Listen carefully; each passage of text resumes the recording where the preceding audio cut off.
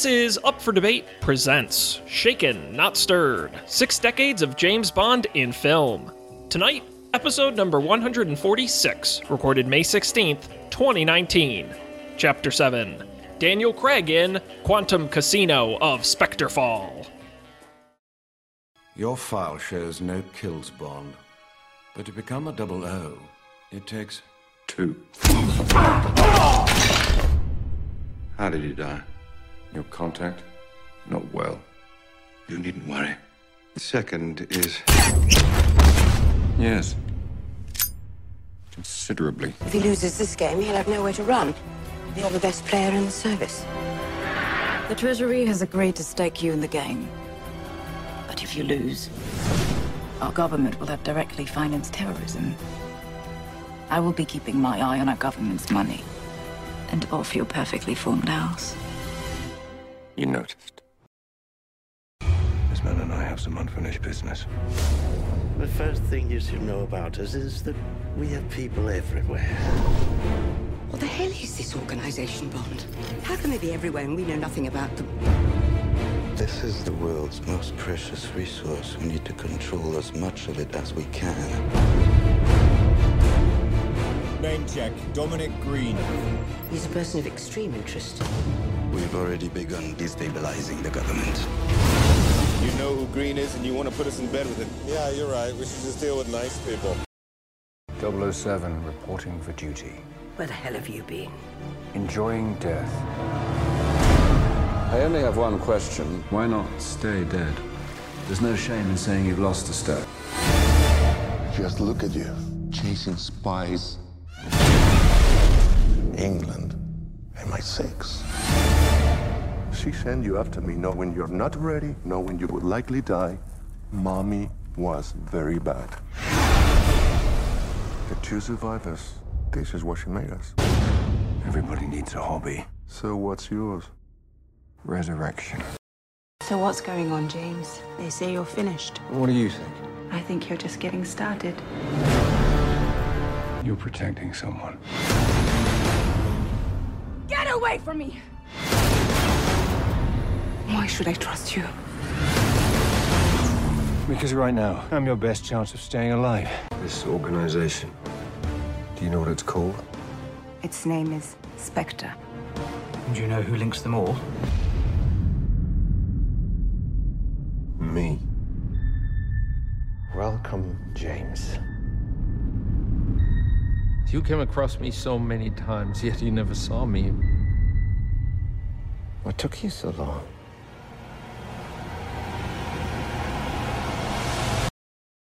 Hello, everybody, and welcome back to our continuing Up for Debate Presents. I am Sean Jennings, joined by a man who can't decide if he'd rather be in Quantum or Spectre. It is Mr. Matt Mariani. Hello, Matt. Sean, I'm glad you brought out the 2 elephants in the room so quickly, so early. Yeah, which organization do you? Spectre. Which do you think you would fit in better with? Sean, I have to say, I'm just going to say Spectre. I'm going to say Spectre just because it. Like, what do you see me as? A Spectre person or a Quantum person? Well, that's a good question. The problem with Spectre is it's Blofeld's show. And the thing about Quantum is, from what we know about it, assuming, of course, they retcon it later to be part of Spectre, but assume they're unrelated.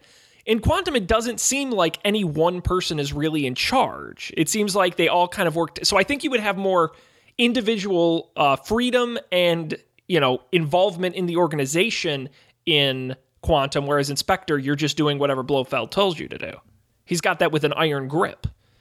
He does, but he's also got he's got lots of experience on his side. That's true. If you want to get shit done, you can't go wrong with Blofeld. Yeah. I always thought that little introduction of Quantum was interesting because, like, right before Spectre, it's like, why did it? I don't know. It drove me crazy. I'm sure we'll get into it in our discussion today. But Matt, we have so much to talk about tonight. We have a lot of ground to cover here. I know you have a lot of opinion on these. I have a lot of opinion on these tonight. Yeah, Chapter 7. Confusing. Finally, our final 4 films.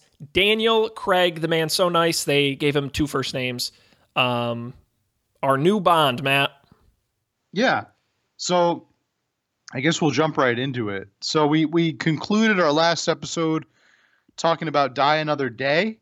When we last left off, Die Another Day premiered in 2002. Yes.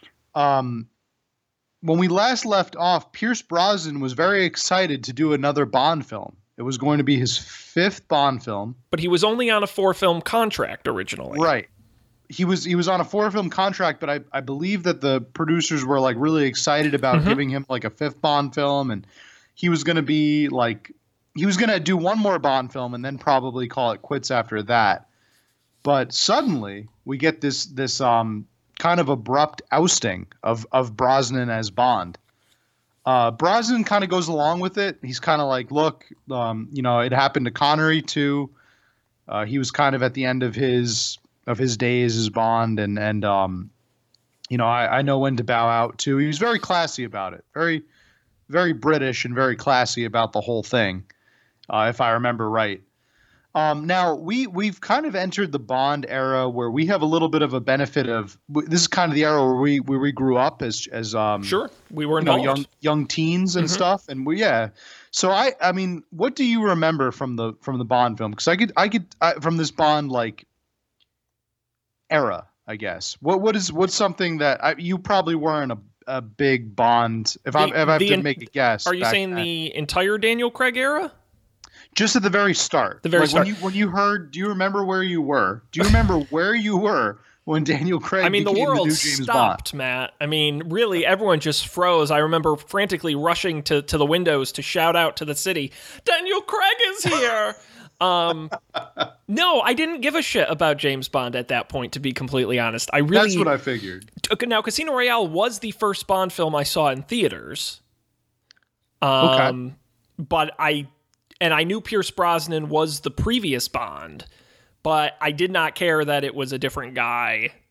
My interest in Bond at this point was probably 1%. I mean, not really existent.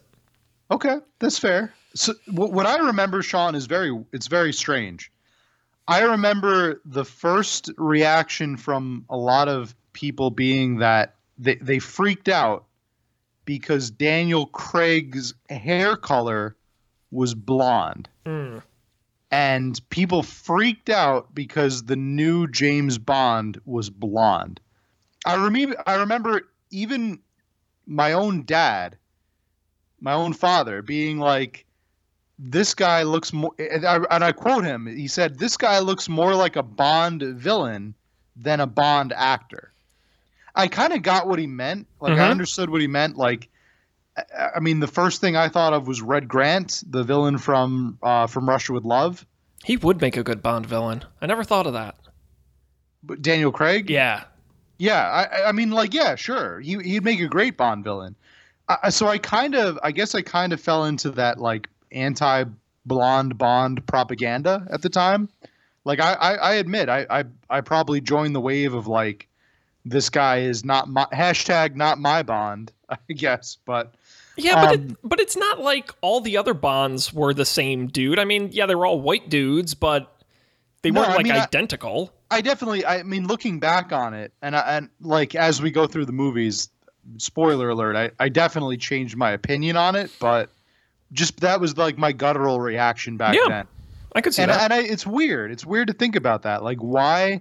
Just because he's blonde, why does that mean that he's not going to be a good Bond? Yeah, but Matt, that's like saying a woman can be a Ghostbuster. It's, people just don't like change. I understand. I guess that's true. I guess it's just because it's like there's a beloved character that you kind of like we see that all the time now. All years, and that identity gets changed in a little bit of a way, and it makes you uncomfortable at first, but I have to say, as a fan of Bond in his roots, in his prime, I got to say that the Craig Bond really definitely made an impression on me, like for a positive way. So I mean, I just remember that being the hype around it. Sure. It's weird. It's weird to think about now, but anyway, the blonde Bond thing was a big deal. Well, we had a decade of Pierce Brosnan, so I think any change would have certainly been, especially in a high intensity, high budget media environment that 2006 was. Yeah. Yeah. I mean, there are only 4 years that separate Die Another Day from our newest film, Casino Royale, but those 4 years saw, the Iraq War. It saw a lot of changes with the overall culture. I have to Google this. When did Batman Begins come out? Oh, wow. Do you know the answer? I just looked it up. I'm going to go ahead and guess. Was it 2008? It was 2005, a year before Casino Royale. I think a good early example of the sort of grittier films of the mid to late 2000s. There were a lot of gritty films. I mean, that really helped kick off that movement to a certain degree. And yeah, I mean, that's very clear in these movies. That's what you're getting. Yeah. Overall, I think Craig was more of a direction. I mean, we could talk about this at length with the. I mean, I'm sure you'll see it with all of these movies, but Craig was kind of definitely the grittier between him and Brosnan, the grittier Bonds of the 21st century. Yeah, for sure. Not your daddy's Bond. Yeah.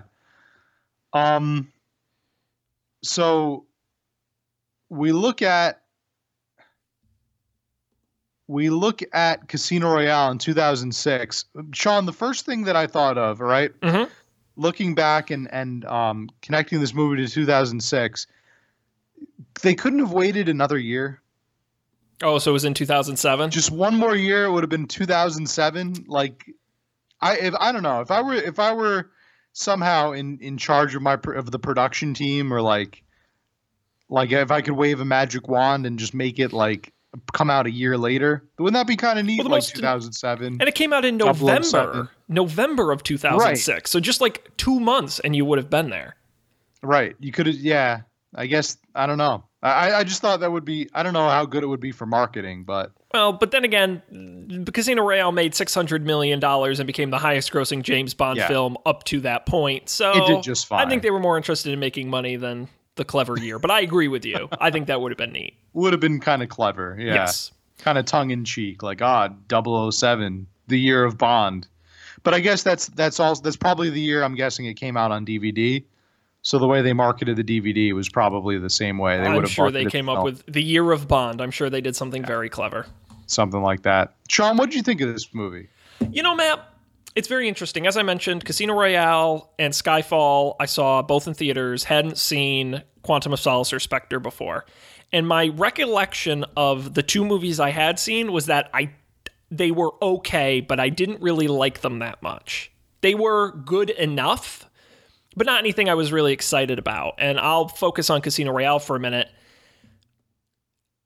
Scratch that. I'm going to focus on all the movies for a second. I think especially this one, Quantum and Skyfall, for me are like 75% really good movies, but the 25% that's not good is so not good that it detracts from the other 75%. Like, I feel like each movie has a specific flaw that if you just fixed it, it would make a big difference in the final product. So I feel that they're all most of the way there. Does that make sense? Yeah, I definitely follow where you're coming from with that. Let's see if we come up with the same flaws. Okay, I'm interesting. Well, then you start Casino Royale, 2006 reboot of the franchise. So going in, I have to say I love a lot about this movie. Sure, a lot about this movie. Mm-hmm. This is the first movie that so I've only read 2 of the Confessions. I've only read 2 of the original Ian Fleming James Bond novels, and I've read Casino Royale and Live and Let Die 1 and 2. So I loved understanding what was going on. I hadn't read it at the point when the movie came out, but I rewatched the film shortly after reading the novel, and I just had like a connection where I like understood a lot of the plot, and I understood a lot of the characters, and they were very true to the book. This was, I feel like, even not having read the entire series, this is one of the movies where they're more true to the book than than I think not true to it. So I like that. I loved the pre-credits intro to this movie. Black and white. Really liked it. Flashback of sorts. I remember seeing it in theaters and being like kind of surprised that it doesn't open up with that traditional gun barrel that every Bond movie up until this point is opened with. It's kind of like you're kind of looking for it and you're like, wait, what? Like this, there's no gun barrel and it's all in black and white. Like this is it was very jarring. I remember being in the theater and being like, whoa, this is surprising. Like I've seen every Bond movie up until that point, and it always starts with a gun barrel. It always like starts out with Bond doing something cool, and it's black and white, and it's just like an office building. And then you're like, wait a minute, I remember having this thought in the theater, like no joke. Like I remember thinking like, am I in the right movie? Like, did I accidentally go into a different movie? Because it's very different. Well, it's even shot differently, which is it's shot noir style. You're getting more Dutch angles. You're getting more sort of close-ups. It's not shot like a Bond movie. It doesn't feel like a Bond movie, which I think is a really bold choice to start out your first Bond movie with Daniel Craig. Right. It's a good way to kind of introduce it, because it's not even like. Right, it starts with the office building and this guy like going up and like doing his thing, and he goes behind a desk, and then all of a sudden this guy appears, and you know it's Bond because you've heard all the hype, and you know Daniel Craig is the new Bond, and he's got the guy, he's like sitting juxtaposed to the guy. They have a dialogue, and they talk about like you know, I think one of them is like, where's my operative? And it flashes to Bond like going through the headquarters, and he's in like the bathroom, and he just like he's beating up this guy, and all of a sudden it cuts to the guy behind the desk, and he's like, he made you feel it, did he? Like, and you're like, oh, so this must be Bond's first kill, and he says, don't worry. The second one, and then Bond shoots him immediately. He goes for the drawer or something, but he realizes his gun's not in there. And then, of course, Daniel Craig has the gun. Shoots him, and he's like, yes, considerably. Like second kill is considerably. Made you feel it, did he? Well, you needn't worry. The second is bang. Yes, considerably. Yes, very cool intro. And then it cuts back to the bathroom where Bond is presumably in the middle of his first kill. What I like about the scene is that it really showcases how difficult it is for this rebooted, rehashed Bond to kill somebody. Like, he's making his first kill, and it's not like we've seen Bond all through these movies where he just very easily like doesn't really have a problem assassinating people and killing them, and he's like it's very realistic and like primal in a way, where he has to like beat him up, and it's like a slow go, and he's slamming his head into the sink, and I just remember it being very like primal in a lot of ways. And then all of a sudden the guy is about to shoot Bond, right? He's on his like last breath, and he's going to shoot Bond, and then Bond like picks up a gun from the floor, shoots him, and there you have the gun barrel. Very cool intro. It's like that classic gun barrel Bond, and you're like, oh, okay. Like I am in a Bond movie. Okay, it makes sense now. Exceptionally well done. Really like the intro scene. Might be the best in the series. We could debate about that, but it's up there for sure. No, it is really well done and very different, which is nice. I like that. Yeah, it was a good change of pace, especially I feel like it's a movie that took a reboot seriously. I would say through Skyfall, I would say, and we'll get to the point. It's interesting, the Daniel Craig movies being a continuity of sorts, carrying characters, carrying plots over between them, very rare in the Bond series. I feel all the way through Skyfall did a really great job of setting up, knocking down, and then rebooting what they had gone and done. Matt, is this? Maybe you don't know the answer. Are these supposed to be prequels to the other? Is this parallel story? I'm confused if there's a timeline. As far as I understand it, this is a complete reboot. So it's supposed to be parallel, unrelated. Unrelated. So he's never been married to Tracy in this timeline? No, he's square one. Okay, and that's why we get a new Blofeld. It's square one. We also kind of get a new Tracy in this, right? With Vesper Lind. Yeah, we get a new Felix with... and a brand new Felix Leiter. Yep. Because Felix... great Jeffrey Wright. He gets his leg chewed off with in License to Kill. That's right. So yeah, I think it's a very true reboot in like every sense of it, where it's the character we all know and love, but it's just like kind of we hit the reset button, and we get to see him like from the ground up, which we never really see before. I mean, even with Dr. No, the first Bond movie, he is already an established character, right? So in a way, it kind of merges the fields of prequel with complete reboot. So. Yeah. In that way, I really Successful. like the movie. Yeah. I understand that. So the Bourne Identity. Let's talk that. Have you ever seen the Bourne Identity as a movie? No. Okay. But I'm familiar with the concept. Okay. So the Bourne Identity came out in 2002. Mm-hmm. And I think it had a lot of influence on the spy genre as a whole. Massive. Utterly massive.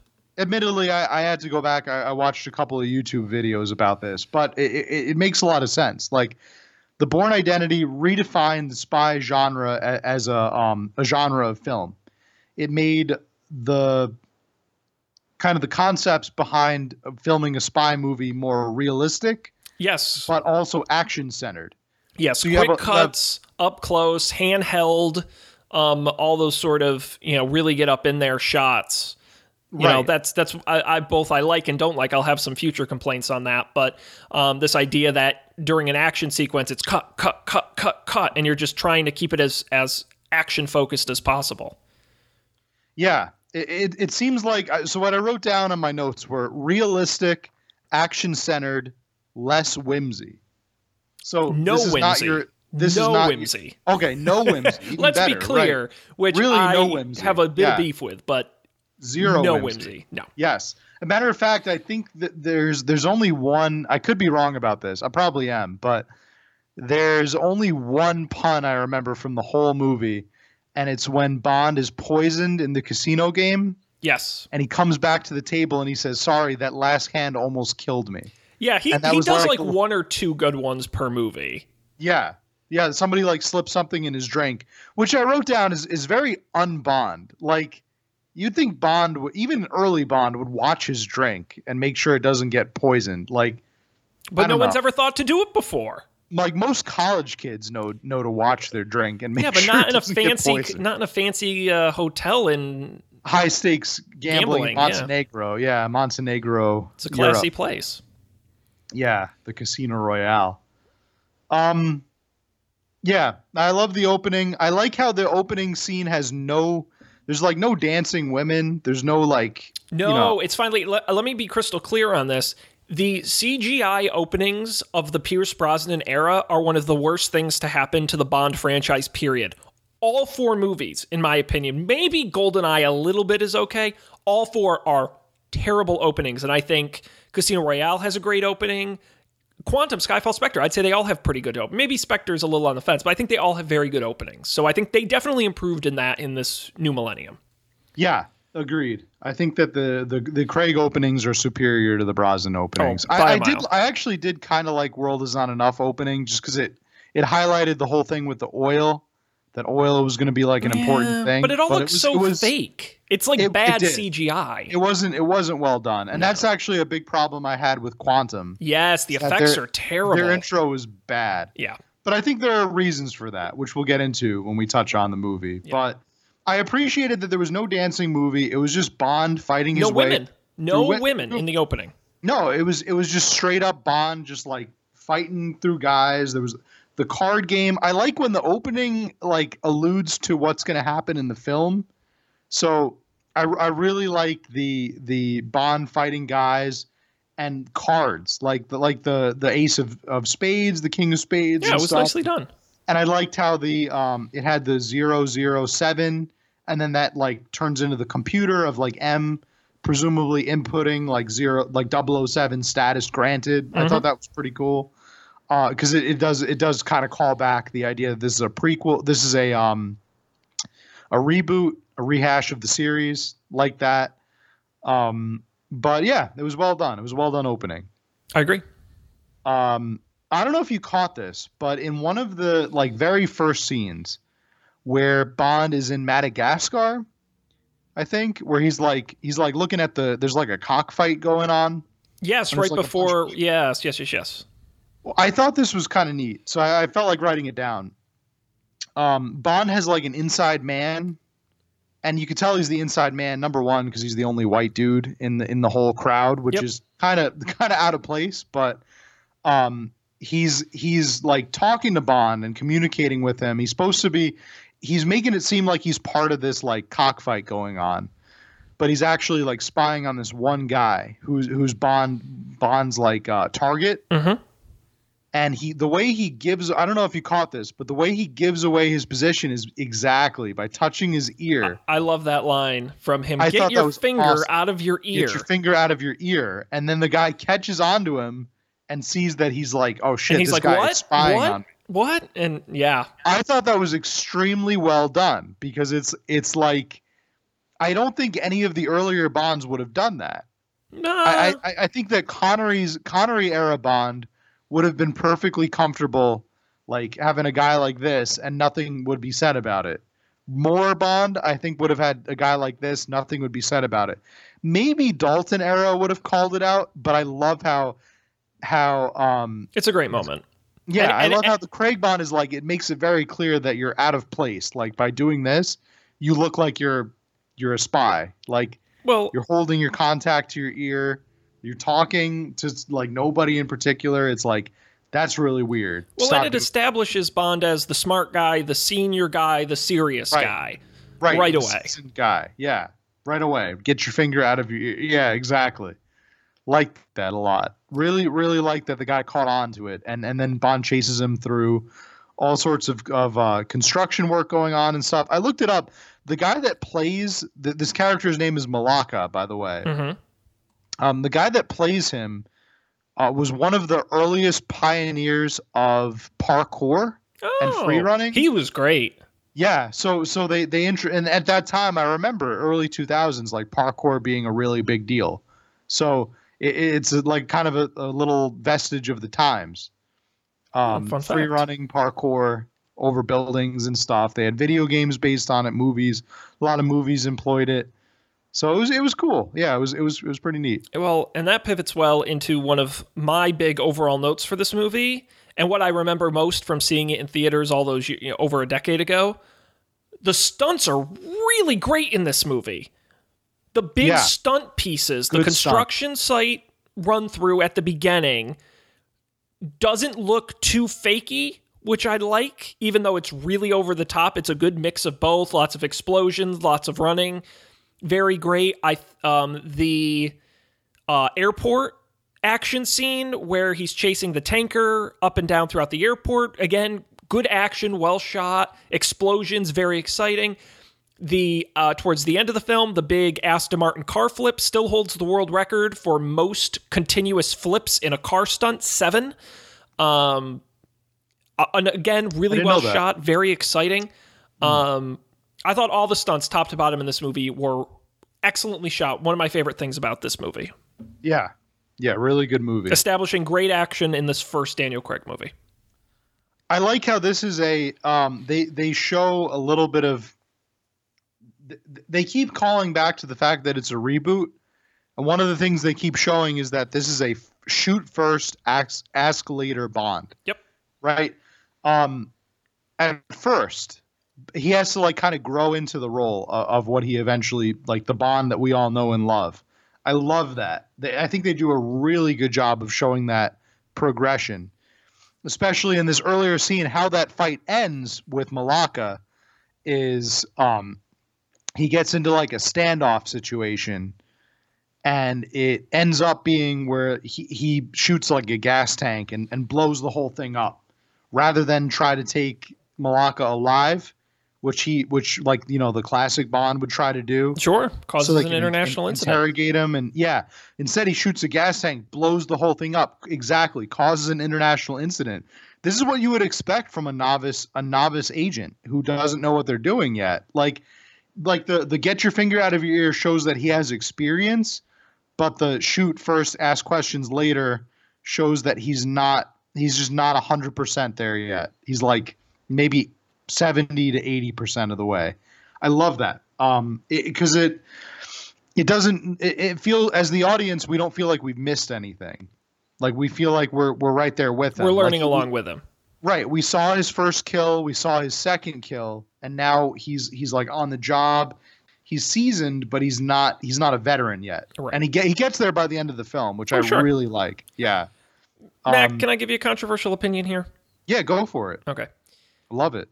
I think this is overall a very good movie. I think it's solid. It's maybe my favorite, maybe tied with my favorite of the Craig movies. However, I think this movie is Daniel Craig's worst individual performance. I think a lot of other things about this movie work really well. I don't think Craig is particularly good in this one. Okay. I'm not going to get mad at him because, as we've talked about with previous Bonds, usually their first outing rarely is their strongest. The Moore and Live and Let Die, Brosnan and GoldenEye. I think he's better in the later movies. Not that he's bad in this one. I think he's a lot better, but I don't think he's the best part of this movie, which is a shame because he really should be. I think Tell me I'm wrong. All right. I think you're wrong. Okay, great. I love it. Finally, we disagree. Because I think he had to grow into the role of Bond as he went along. I don't think he's the worst part of the movie, though. No, I agree. I don't think he's the worst part of the movie. I think the movie has bigger flaws than him. Yes, but it's not his best performance. There are flaws that are bigger than bigger than Craig. But do I think it's the weakest performance of him from these? No, I actually don't. Which movie is weaker? Quantum? I think his performance in I'm actually going to say Spectre. I thought he was good in Spectre. We'll get there. I thought he was good we'll in that. Get there. Because he has more personality. His personality in this movie is like unlikable dick is kind of his personality. And I get that Bond is supposed to be that a little bit, but at no point does he... It's hard. He never redeems himself with the fun because other Bonds have done this where they have to be jerks a lot, but at the end you feel like you like them to some degree. And at the end of Casino, I'm like, feel that way? I don't feel by the end. No, I don't feel like it's there was earned. real growth with his acting ability and his confidence in the role. No, again, he's not bad in this, but I think he's better in the other movies, and I think it's because he has to grow into it. I thought his performance in Spectre was largely forgettable. No, I thought he was much more likable. Okay, we'll get to that. Casino Royale. I love the writing. I guess the writing is probably the strongest. It's a very well written movie. I would extremely well written movie. And I think the acting bench is very strong in this movie. Daniel Craig is good. Don't get me wrong. So who is stronger, Le Chiffre? I would say you could toss up Mads Mikkelsen as Le Chiffre. Judi Dench is great as she is in all these. I think Skyfall is probably her best performance, but I think she's good in this. I really happen to like her in the Brosnan movies better.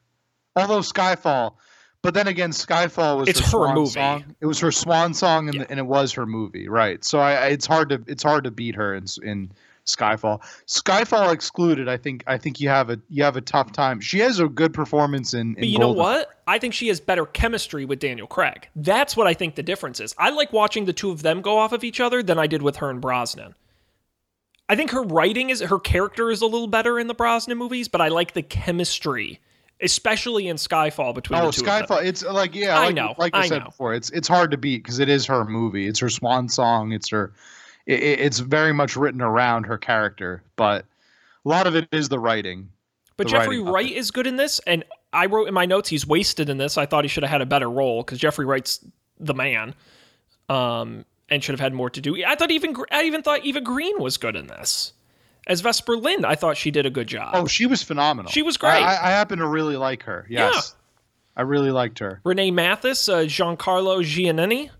Who played Renee Mathis. I just thought the acting top to bottom was really good in this one and helped by a great script. maybe it does overshadow Craig in a way, but again, it is his first Bond. I think there has to be some leeway for Totally. every first Bond. And that's why that's why I still like the movie. He does not ruin the movie by any stretch. No, he definitely doesn't. He doesn't come across as a bad Bond, which is what a lot of the press was, strangely because of his hair color, which I find very odd. But that was 2006. Believe me, he was much worse in what was it, Cowboys and Aliens? Yeah, he was terrible in that. Yeah. Yeah. So I liked the establishment. The first time we understand that Bond is when he takes his adversary's Aston Martin and his girlfriend in a game of cards. Yes. Like that's when you're like, oh, okay. Like that's kind of the callback to like previous Bond. It's like he beat his main adversary in a card game, got the cool car that we all know. That like that's the bridge where the winky. Yes. That was cool. I like that little nod. Yeah, they didn't overdo it. Yeah, but exactly. It didn't overdo it. It was like, okay, we understand this is still Bond. Like, it's still a Bond movie. Sean, did you happen to notice that there was no Bond theme at all during this movie? I wrote in my notes a direct quote here. End. This movie is so quiet. This movie overall, there was no score in the movie. It was for long stretches, absolutely no music. And I don't know if I agree with that. I felt like not that I needed a ton, but the movie felt muted to some degree because of the lack of music. I was very surprised as I was listening to it. I'm like, these long stretches where the audio, there's like nothing going on. No, just like footsteps or people like shuffling cards, or I don't know if there was like around budget around cuts the with the score. I mean, it was like there was the action scenes were really the only time you heard any kind of music. Right, and they were. I mean, they were like the first act and the third act of the movie. Like the whole middle section with the card game and everything, and the romance with Vesper Lynd, very quiet. Yeah, very subdued. Yeah, I kind of like that because it really does. It puts you in a place where you almost forget that this is a Bond movie. Yes, like, it makes you focus on the cards. Yeah, there are a lot of moments where this, like, if you were to take this movie out, make it its own thing, and change all the actors' names, it'd be a very good standalone thriller. Right? Like say you change, like you this is not like Bond at all. This is just some dude playing cards, a high stakes card game with an eco terrorist, and you have some kind of investment in it. He falls in love with this girl. They romance each other. They fall deeply in love, but it turns out the girl is a double agent, and she has a debt to pay to this guy who's blackmailing her, her ex-boyfriend who's blackmailing her.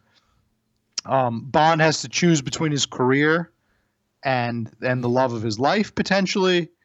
But it ends up that he tries to save his love, but she dies. And it's a nice story. I think it's a neat standalone, but by the end, then you like remember, it's almost like you forget. Like I got into a headspace the first time I saw it, and the next time when I rewatched it for this podcast, I got almost into a headspace where I forgot it was a Bond movie, legitimately. And I think the lack of score contributes to that. Oh, absolutely. 100%. I got into like this thinking where it's like, oh, wait. Then by the end, when he said, like, it's the moment where he says the bitch is dead. And then he's talking to M on the phone where I'm like, oh, right. It's a Bond movie. That's right. It's like it's kind of neat in a way. Where it's like, oh, yeah, that's right. He has a job to do. He's got a mission. I haven't felt that way about a Bond movie, I think, since On Her Majesty's Secret Service. Sure, very un-Bondy. Like, yeah, he falls in love, and you kind of root for him. I can imagine if I was alive at the time being like, oh, this might be the last Bond movie. He gets married. Yeah, I mean, I would argue they're very similar movies in a lot of ways. In a lot of ways, sure. Absolutely. I guess it helps that when On Her Majesty's was made, they were going to make Casino Royale, but they couldn't obtain the rights to it. So it very well could have been that movie. But yeah, I love that. I just love that, like it puts you in this space and then immediately like jolts you out of it. I've never seen a Bond movie where we're so we're so closely related to the character of Bond. Maybe since License to Kill might be the last one where we're like so ensconced with Bond. Well, and I think it's true of almost all the Daniel Craig movies, maybe not Spectre as much, but the movies are about Bond, period. End of discussion, end of sentence. The villains, I would argue, in these movies are fine. They range from fine to pretty good, but they're never the focus of the story. Even the Bond girls aren't the focus of the story. I mean, this really is a Bond-centric series at this point. No doubt about it. When you think back to some of the like Roger Moore films, you're like, Roger Moore, like in some of those movies, is like the third most interesting character in his own movies. Sure. Whereas this, it's all about Daniel Craig. Yeah, I feel like this might just be the Moore movies, but they, contrary to a certain extent too, they focus a lot on scenery and a little bit of the like exotic side of being a secret agent. Like those movies make you want to take your average boring life and make it like Bond.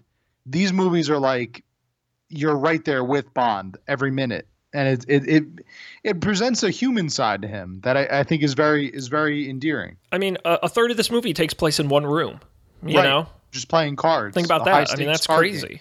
Mm-hmm. And the other locations they go to aren't that really interesting either, to be honest. And the card game is in Montenegro. Yeah. Like Central Europe. Like, been there, done that. Bruh. It's not about the environment. That's what makes the writing even stronger, I would say. I agree. Matt, can I tell you the single biggest flaw in this movie?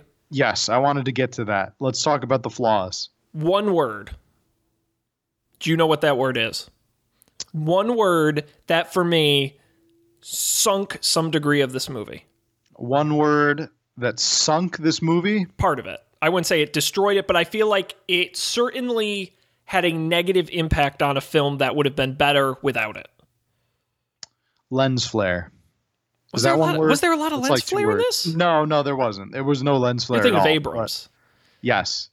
All right. 5 letters. Word. 5. Oh, we're playing. Hangman. Hangman. Now I was going to say Wheel of Fortune.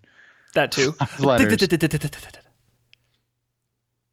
Well, Craig has 5 letters. It's not Daniel Craig. Not Daniel. Okay. It's not Daniel Craig. That's it has to do with the plot of the movie.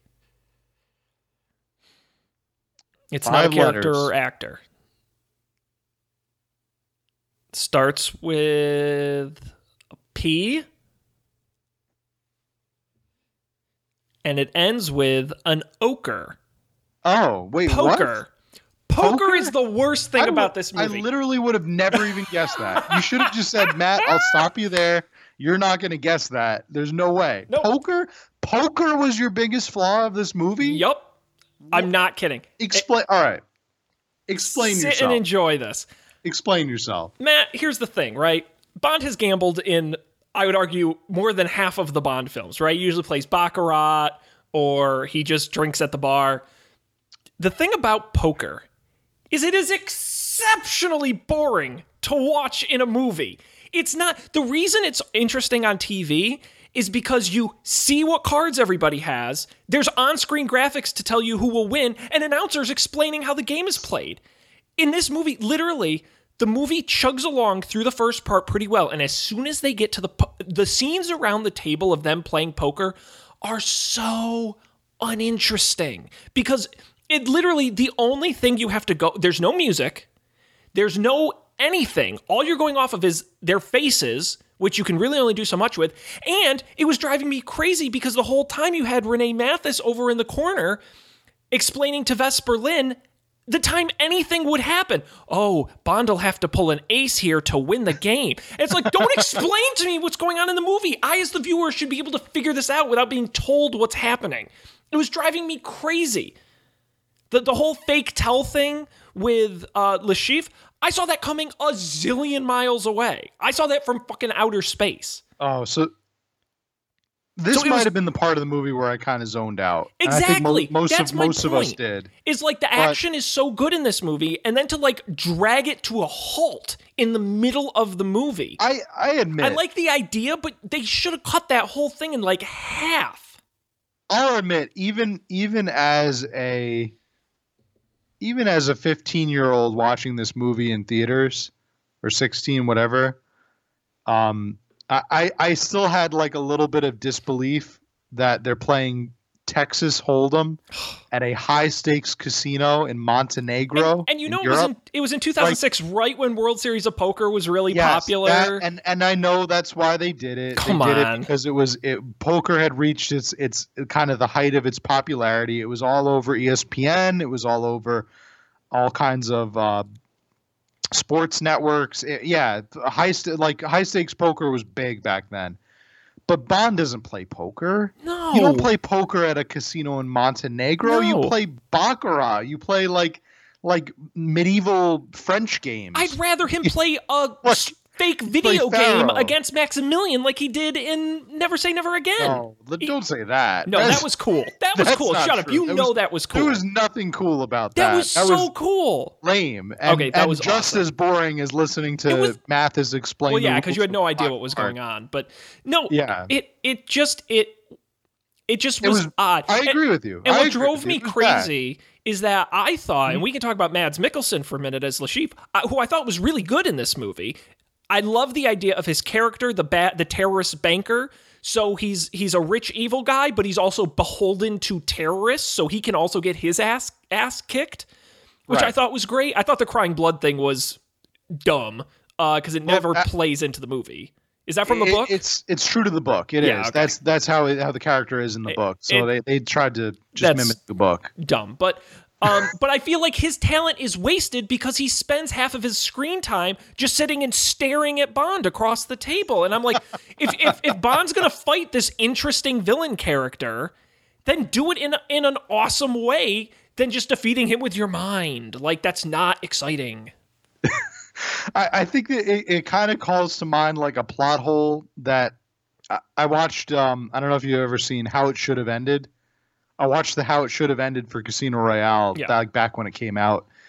It basically it's a little YouTube channel where they make like 3-minute shorts that are animated that like redo the ending of like every movie. That's like how it should have ended. Mm-hmm. The How It Should Have Ended for Casino Royale. It's got an animated M and an animated Bond, and the animated M is like, Bond, you're going to have to play Le Chiffre in this high stakes poker game in order to defeat him. Is the only way. And Bond is like, wait, couldn't we just arrest him and expedite him? Yep. Oh, and yeah. she's like, no, you must defeat him in this high stakes poker game. That's the only way we'll expose him. He's like, well, I'm pretty sure he's broken all of these rules. Like, he's a terrorist. Couldn't we just arrest him? And like, she finally caves in, is like, fine, we'll do it your way. And they just throw him in the back of a paddy wagon and drive off.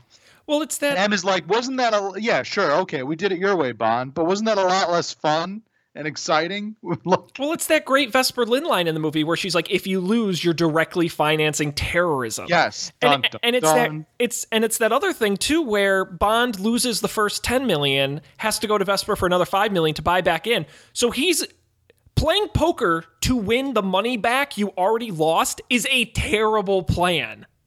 Yeah. Like, that's you're right. At that point, like, if you want to go in and gamble the first 10 and then arrest him, okay, maybe. Right. That's the point where you step in and be like, I have a badge. Like, you're going to jail. Like you got to shut that shit down.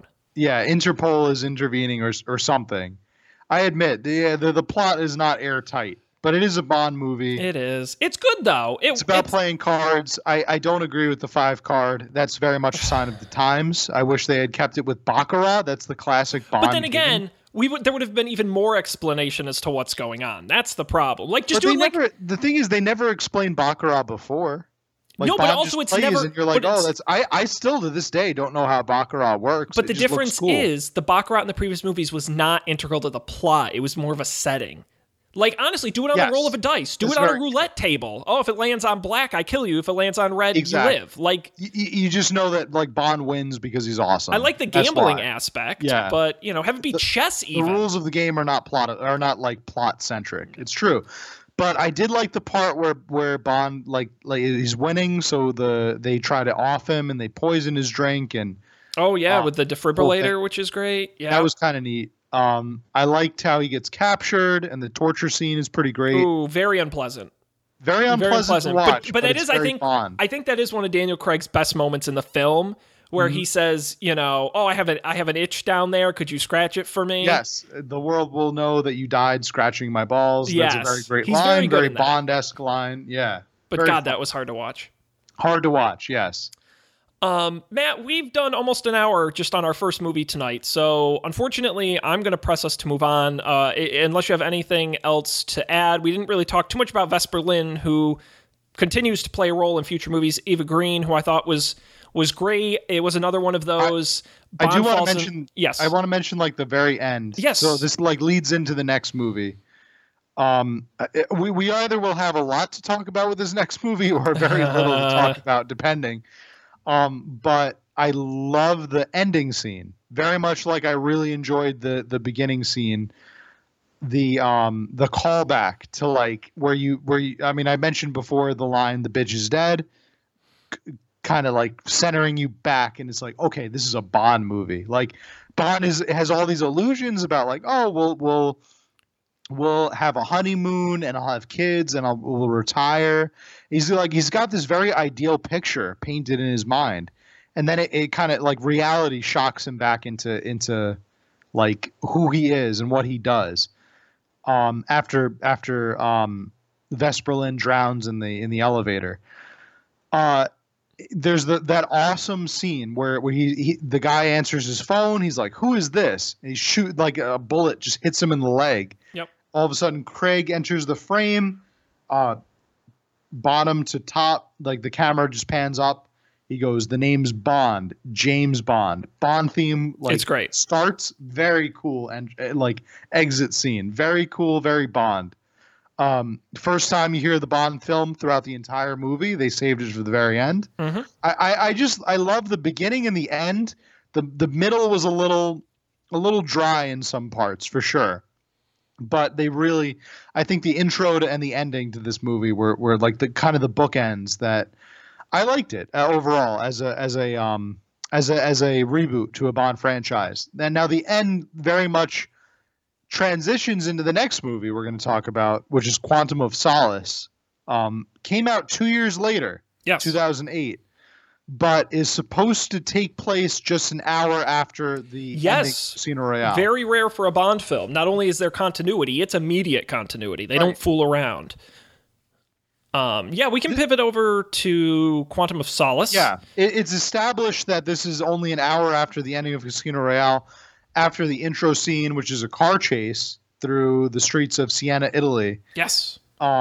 When Bond opens the trunk up and he's got the guy from the previous movie from Mr. Casino White. Royale, Mr. White, he's got him in the trunk of his car and he says, "Okay, time to get out," and then enter the intro sequence. Yes. What do you think about this intro? Well, I would be very mad if I didn't quickly mention, and I think we're in agreement of this, Chris Cornell's You Know My Name from Casino Royale. We're both big fans. Is that fair to say? Yes. Okay. Yes, we are. We agree. All right. I just want to point that out because as we jump into the opening of Quantum of Solace, I agree that whole bit with Mr. White is very good. I have an issue with how that starting action sequence and all the action sequences in this film are shot, but I'll get to that. I think the opening's fine. Are you talking about like the music intro opening? No, just the opening with Mr. White. Yeah, by opening with the car chase with zero dialogue.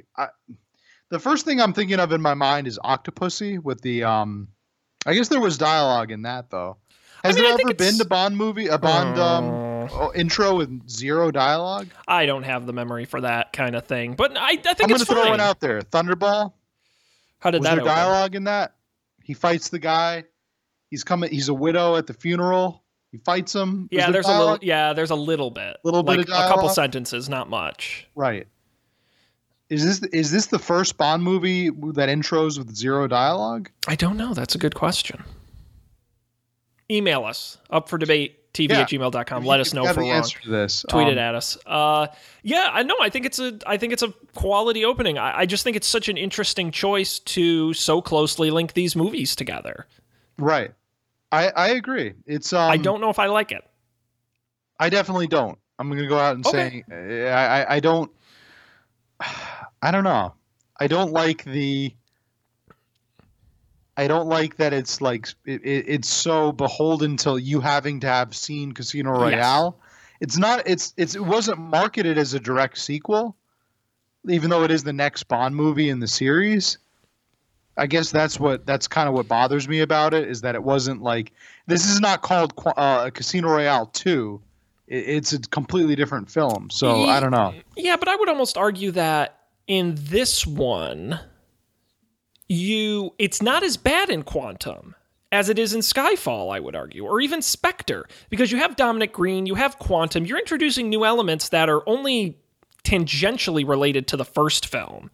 I agree this opening bit is very closely related, but the rest of the movie I don't feel is really... I feel like Skyfall is more directly connected to the issues of the previous films, and even Spectre.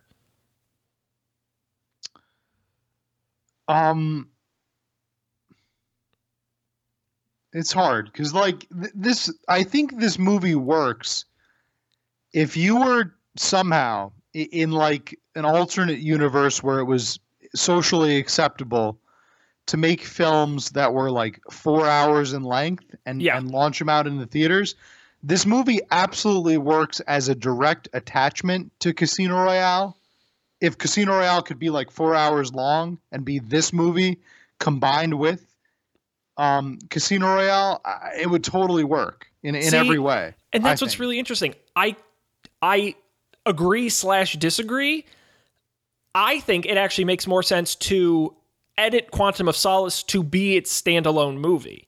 I would rather you cut references to Mr. White and to the action in the previous film and just make this a standalone movie, which I think you could do without major reshoots. I definitely think you could. And I think that would be better. I think that would be better because I'm going to be honest, I know Quantum of Solace is not really anyone's favorite. I actually, again, it's not my favorite, but I actually did enjoy a lot of elements of this movie. And I think it would be better standing alone. So it's worth mentioning, and I never thought of it at the time, but it's kind of an obvious thing when you look at it. This movie came out in 2008. Yes. We think of Bond movies as like a product of their era. Yes. When the movie was shooting, it was during the writer's strike. So a lot of the major ideas that would have worked very well in this movie, were cut, or at least were. I read an article where they were saying that when this movie was being made, the actors were kind of asked to write what their characters would do, like in different scenes and in different scenarios, which is not really traditionally how movies are shot. Usually you have like a script in mind, you have pacing in mind. It was very much bare bones. There was no script. I understand. Yeah, it was. There basically was no script. Yeah, it was, or at least a kind of a. They wrote it on the fly. Exactly, yeah. like a primordial script. Which makes a lot of sense. Like looking back, you watch this movie, it's very clear there was barely a script. Oh yes, I don't disagree with that at all. It is clear. So I kind of want to award this movie like some kind of like booby prize and be like, okay, you tried. Yeah, you tried. Points for effort. Going in, I was so ready to just tear this movie to shreds, but being like looking at it as a product of its era. And saying like, well, this was a time when the writer's strike was going on, when people were kind of uncertain as to the future of Bond. Casino Royale was a massive success generally. Yes, the box office, huge success. But the direction of Bond was sort of uncertain. I think it's kind of fair to say with any reboot of any series, right? Is that the direction of that series is kind of like it's hard to gauge where it will go after this, right? Like I think you see it with any reboot, but yes.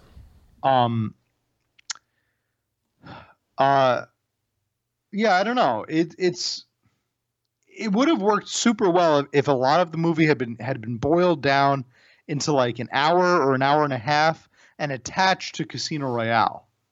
No, I think it would work perfectly. I see. I'm still going to disagree with you on that because this movie is a lot closer to the traditional James Bond formula, certainly than Casino Royale or Skyfall, where you've got action pieces, you've got a clear villain, you've got a Bond girl.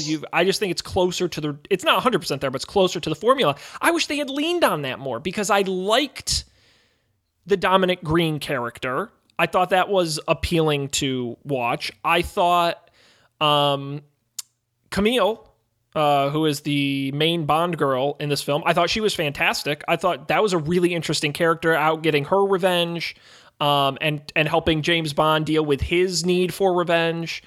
I thought Judi Dench was great in this, as she always is.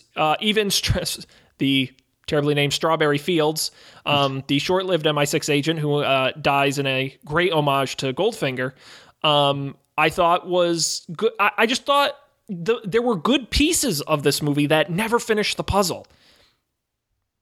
See, you say great homage to Goldfinger.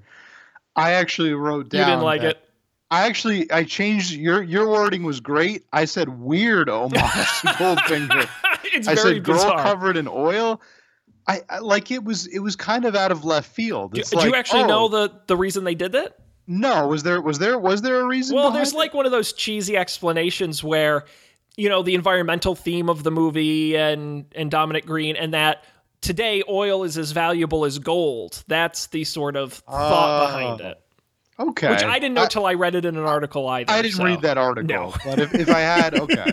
I kind of see okay. Yeah, there was a lot of that in this movie where they're like, oh, we It's did very- it because that's very of this Queens. weird reason. And you're like, but as a viewer of the movie, I didn't understand that. So you kind of missed the point. There was a lot of that. Yeah, that's a very twee explanation of why the girl is painted in oil.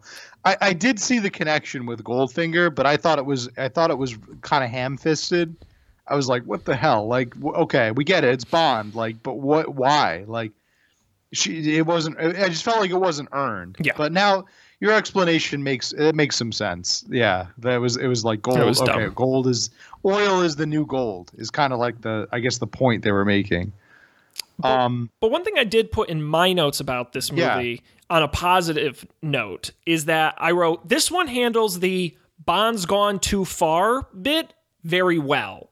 Because in a lot of these, not a lot, in several of the Bond movies, we get the Bond, you've gone too far this time, right? And I feel like this movie does a really good job of, with Judi Dench, with Daniel Craig, with him having to escape being arrested and all this. I just think, him out for revenge. I just think that part of the movie is very well acted. I think Daniel Craig is a bit better in this one because he's got more to work with from the revenge grief angle. And I think it's a little bit more well written where the action is a little bit greater. The music comes back in, so it feels a little bit more alive and like something might actually happen that's interesting. And I did like that element of this movie. That I think worked. Yeah, I going along with that, I really like the ending of the end line of the film that M has. Like Bond, she says, "Bond, I need you," and Bond says, or no, she says, "I need you back, Bond, I need you back," and Daniel Craig as Bond says, "I never left." Yep, I really like that end of that like little ending of the movie. I like that he didn't kill the guy, and he makes it known. He's like, I didn't kill him. He's still alive. Which was very interesting. Which was interesting. It shows that Bond has matured as a character. Like I interrogated him. I was rough, but I didn't kill him. And that's the Bond that we know. So it's kind of like that level progression. Yeah, we see it through all these movies, which is I think maturation. That's the part that works about making these movies a continuity, is seeing the character change. To me, that's the only thing that's valuable out of doing that. Because I really don't care that but it wasn't Quantum, it was Spectre. Oh, he was out, he was following the whole time. Oh, he was behind all of it. Like, I don't give a shit about that, but I do love the fact that, and I give Daniel Craig a lot of credit for this as an actor, he evolves that character through these movies very well. Yeah, he does. He really does. He understands the role that he's in. He understands that he's the kind of the reboot Bond. Now, Matt, can I share with you, if I may, my key flaw of this movie? Oh boy, this is Sean's key flaw. There are so many. I know there are a lot, but I'm just tried. This movie really tried, Sean. This is like a kid that brought home their art project from preschool. They're like, I tried. But seriously, this was one of those Bond movies where when I started, I'm like, I'm probably not going to like this. And as the movie went on, I'm like, this isn't bad. Yeah. I mean, it has good moments, but to me, not the single biggest flaw. That's not fair. One of the most noticeable flaws for me, this movie is shot terribly. It's directed badly. I don't think it's good. This one was directed by Mark Forrester, okay? This is his first ever action movie. Prior to this, he directed Halle Berry in Monsters Ball. He did Finding Neverland. He did Will Ferrell in Stranger Than Fiction, The Kite Runner. This is his first ever action film. And he went on to direct World War Z, which was another disaster of a film. And a movie you owned, Matt, Disney's Christopher Robin.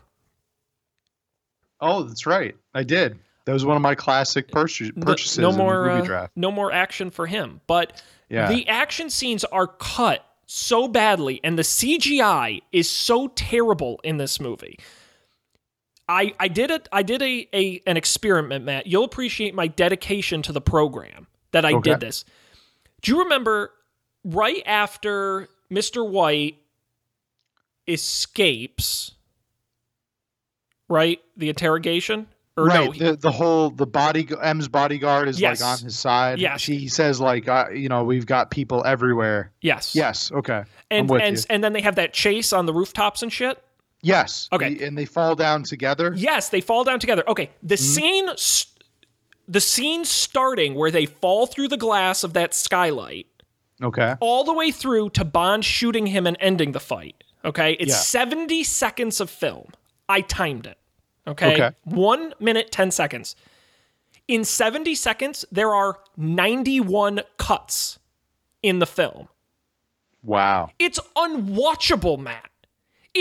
I could not tell what was going on, and all of the action scenes in the movie were like this. To mention it, there's that scene where M's bodyguard betrays M, where he says like, we've got people everywhere. Isn't that right? Yep. I thought when I saw the movie in theaters, I remember thinking that the bodyguard shoots M because of the editing, because of the cut. Yeah. It looks very much like he shoots M. It looks very clear, and I was like, oh shit, M is dead. And then M doesn't reappear until a few scenes later. She's got like a broken arm. The way the is done, it makes it seem like he shoots M. So you're right. I think you're right on this. The editing is not great. No, it really hurts the film because I do think I loved the opera scene where they're having the quantum meeting at the opera. I thought that was probably the best scene in the movie. And by the way, they built that whole set and got like 1,000 extras to fill that thing. I mean, it was really nice. I thought James Bond was really good. Daniel Craig was really good in that scene. He was kind of funny and he was jumping in, and it was very Bondian. Yes. And it was very like welcome. You could see pretty much every Bond up until this point. You could see Moore, you could see Connery, you could definitely see Dalton in that role. It's like, okay, this is what Bond does. Like this is true Bond. Like but it's a simple identifying scene. People in the crowd and communicating with them over the little earpiece. It was good. It was very Bond. That was a great scene. But then a little while after that, we have the plane chase where it's Bond's in his plane and he's being shot at and all this. The CGI on those planes is so bad. So bad. It's like it's 2008. Come on. You can do better. Like it sucked. And I was like, it really, again, this is such a weird movie because there are elements I think that really work, but there are so many more that just don't. And it's not a bad movie, but it's not a good movie. It's as you said, it's a weird movie. I agree with that. It's weird. 100%. At the end of it, I'm like, what did I just watch? Like there are weird choices. Like as much as I kind of my rewatch has given me a sense of sympathy for it, being that it was made during the writer's strike and that it was a follow-up to the massively successful Casino Royale. Yeah. Like, there's just some weird choices. Like, for example, when Mathis dies, Bond like looks at it, he's like holding the body in his arms, and then he just dumps him in a dumpster. Yeah. And you're left to think of it as like, oh well, okay, so maybe this is like a colder, like less connected Bond, and he just doesn't care. But like Mathis was his friend, like. But at the same time, leaves him in a dumpster. But Bond does seem emotional about it, which is weird. He is. He's emotional about it until he dumps the body in the dumpster, like casually. Like it's like what? Like you don't know your character at that point. Like Bond wouldn't do that. No, like it's 2 hours of a bunch of stuff happening. Is really what this movie is. They just strung a bunch of moments through it. They had a budget for it, and they were like, "Let's just get it done." And like, let's by just the finish way, this. I don't have. Let me see if I can get a list of the run times for all these movies. I think this is the one of the shortest, if not the shortest, James Bond movie. It's an hour and 45 minutes. That sounds like it would be one of the shortest. No, wait, I'm sorry. Yeah, an hour and 45 minutes. I can try minutes. to confirm it for you. 106. I think it is because I watched the time on just about all the movies we watched, and they're all pretty much 2 hours, give or take. So this may be one of the shortest, and I'm not surprised. No, I can confirm this is the shortest Bond film at 106 minutes. Yeah, shortest Bond film to date. Do you have the longest in that list? While you're in there, sure. Out of I'm curiosity. Do you want to make a guess while we're here?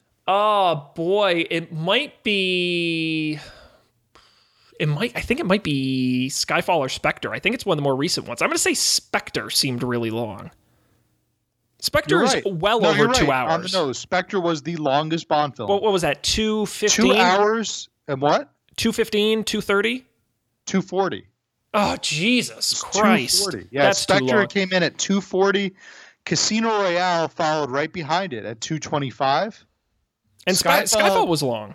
Immediately behind it at 2:23. Yeah, movies these days are just too goddamn long. Sean, you want to guess what? Might be kind of obvious, but the pre-Craig Bond that came in before Skyfall. Oh, in terms of longest? Yeah. If you had to venture a guess, I'm gonna say License to Kill.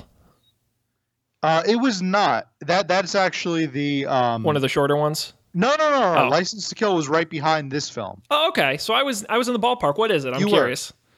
License to Kill is number 5. Yeah. It's On Her Majesty's Secret Service. Comes in at 2 hours and 22. You know what? That movie has a lot of plot. Skyfall. A lot of plot in that one. A lot of plot, a lot of juice. Telly Savalas really stretching those minutes. A lot of juice to that meat. Then License to Kill is after that. Never Say Never Again and the original Casino Royale are in between, but I don't really. No, those aren't count. really canon in my mind. So, for the Bond purists out there, Die Another Day is after that. And that's a merciless 2 hours and 23. Yeah, that one felt long. You know, they feel long. That's what it is. They feel long. Spectre felt forever. Felt like 3 movies. It did. Matt, any other thoughts on closing thoughts on Quantum of Solace? What I kind of liked about this is something I only learned doing research on it. It's just a little interesting bit of trivia for the fans out there. It's named after not a Fleming novel, but this is the first Bond film since Man with the Golden Gun that is named after a Fleming short story. The Fleming short story Quantum of Solace, which I mean honestly, when the movie came out in theaters, I thought they pulled the name right out of their ass. I didn't really know, it does sound made I up. had no idea this came from a Fleming short story, but if you look at the synonyms for each word in the title, it translates to a measure of comfort. So a quantum is a measurement or a measure, and solace is a comfort. Like I take solace in that, I take comfort in that. So a measure of comfort and then a quantum of solace. So it's a little fun fact there. I actually would have rather the Bond movie be called A Measure of Comfort. Could you imagine that? Like A Measure? No, that sounds like one of those like Downton Abbey type shows. It really does. It does. A measure of comfort, like an episode of Game of Thrones or something. Now, Ezra. Matt, would you like to know Yeah. the other short stories in For Your Eyes Only that Quantum of Solace was in? Yeah. Yeah. Let's hear it. From A View to a Kill. Okay. That's where that comes from. For Your Eyes Only. Then Quantum of Solace. Then Risiko, which is probably the name of the next Bond movie. Which never turned into anything. And until then, next Bond movie, whatever the next Bond movie is. Yeah. Well, it might be the Hildebrand Rarity, which was the 5th story. But if you remember, the safe house inspector that M goes to meet Bond is called Hildebrand Antiques, and that's where it comes from. Oh, so a little fun fact there for you. Very cool. Yeah. Okay. Yeah, Matt, my summary on this film, I think the one thing it does the most successfully out of the whole movie that I enjoyed the most is we get to see James Bond after his lover has been killed, which we don't get in Her Majesty's because they basically forget she exists. And I love that we get a whole movie of his grief and his revenge and a little bit of License to Killish, but I just feel like if you only take that away from this movie, I think you get something from it. Well, I think we get a modicum of revenge. Well, he certainly feels like he gets revenge. I want to say, what was it? A View to a Kill? What was the? Now I'm trying to backtrack. We've seen too many of these. We've seen so many of these. Oh, Lord. The movie right after On Her Majesty's, where the opening sequence is him like beating people up. Oh, because of course. he's trying to find Spectre. Diamonds Are Forever. Thank you. Diamonds Are Forever. We get a modicum of this. We get a quantum of solace, if you will, of revenge.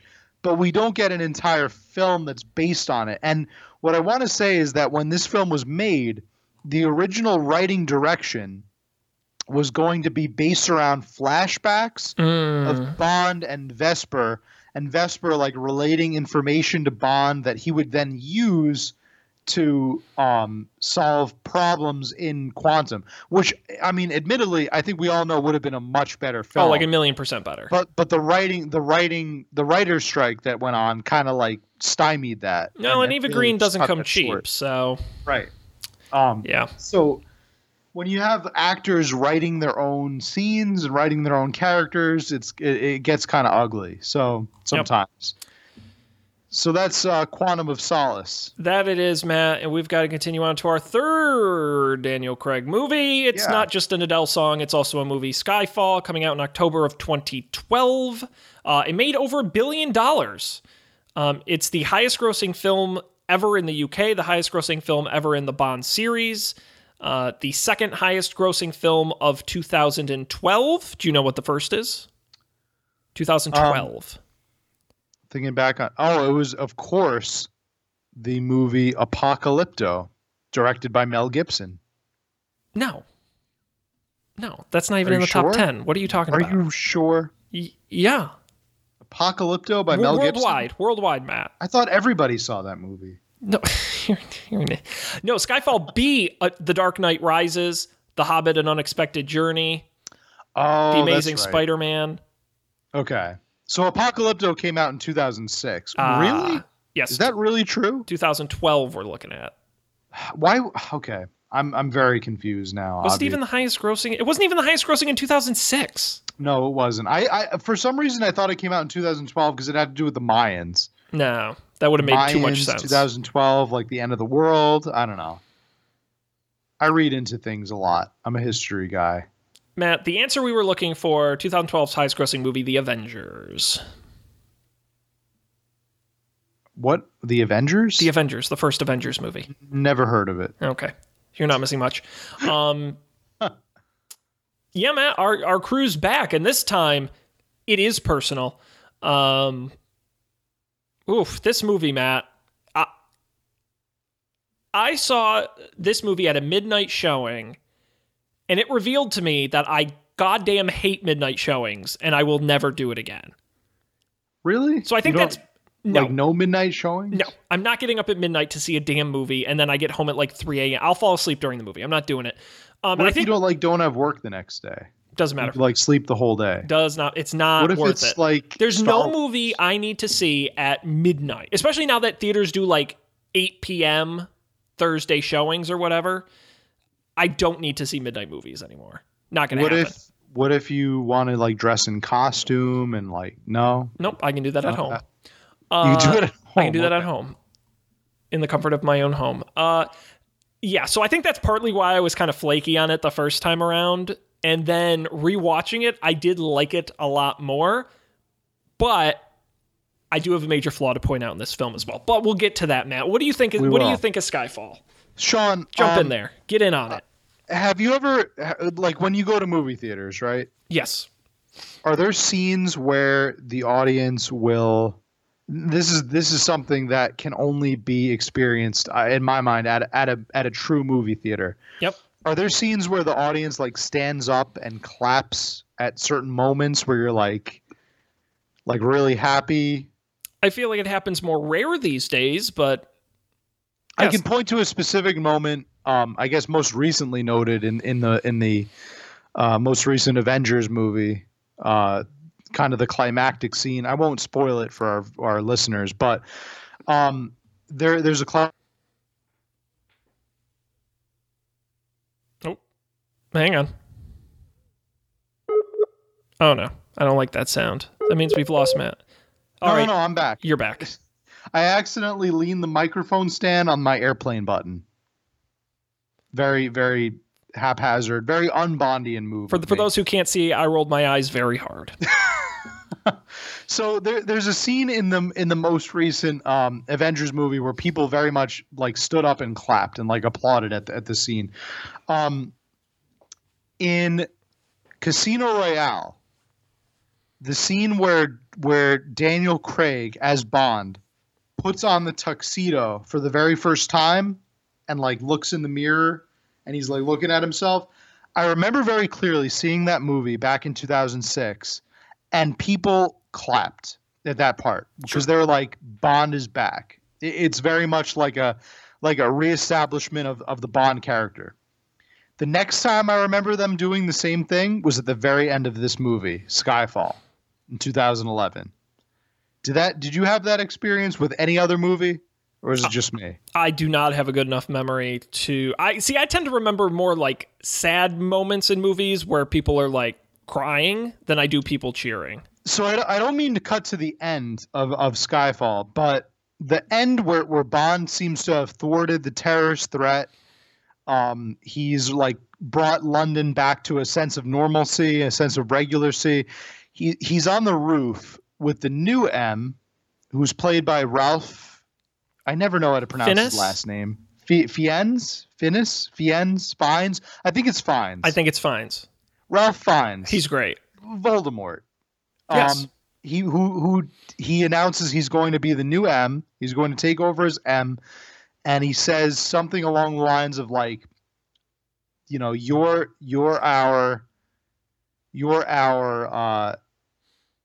agent. You're our, what is it? He says like something along the lines of like, you're basically the hero that we need, but not the one we deserve. Yeah. But without the plagiarism. I remember people actually like clapping at that and clapping at the very end because he's on the scene. He's on the rooftops of MI6 and you see like the Big Ben and you see like Parliament in the background and it's like Bond is acknowledged as this cultural icon. It's very cool. I just remember it being a very neat moment in cinema. Matt. Yeah. I will give you a crisp $100 bill if you can guess the last movie I saw in theaters. What? Yep. I will give you a crisp $100 bill if you can guess. And you will get up to 3 hints if you ask for them. Watch me get it. How many guesses do I get? You get 3. And I'll or you know what? You get 4 and I'll add a hint each time. Give me the first hint right No, your first guess is free. Okay. My first guess is free? Yes. Secret Life of Pets. Come on. That seems like such a Sean movie. Why? I'm almost a little hurt by that. Okay. Here we go. Clue number 1, 2017.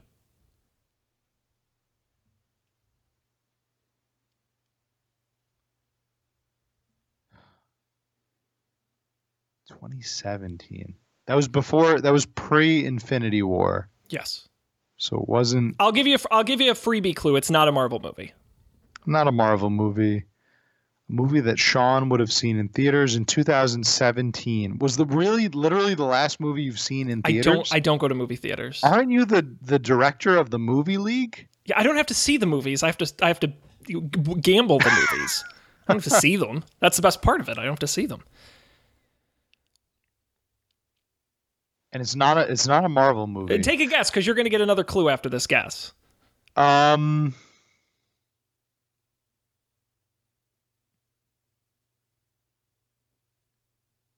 was the movie where it's I'm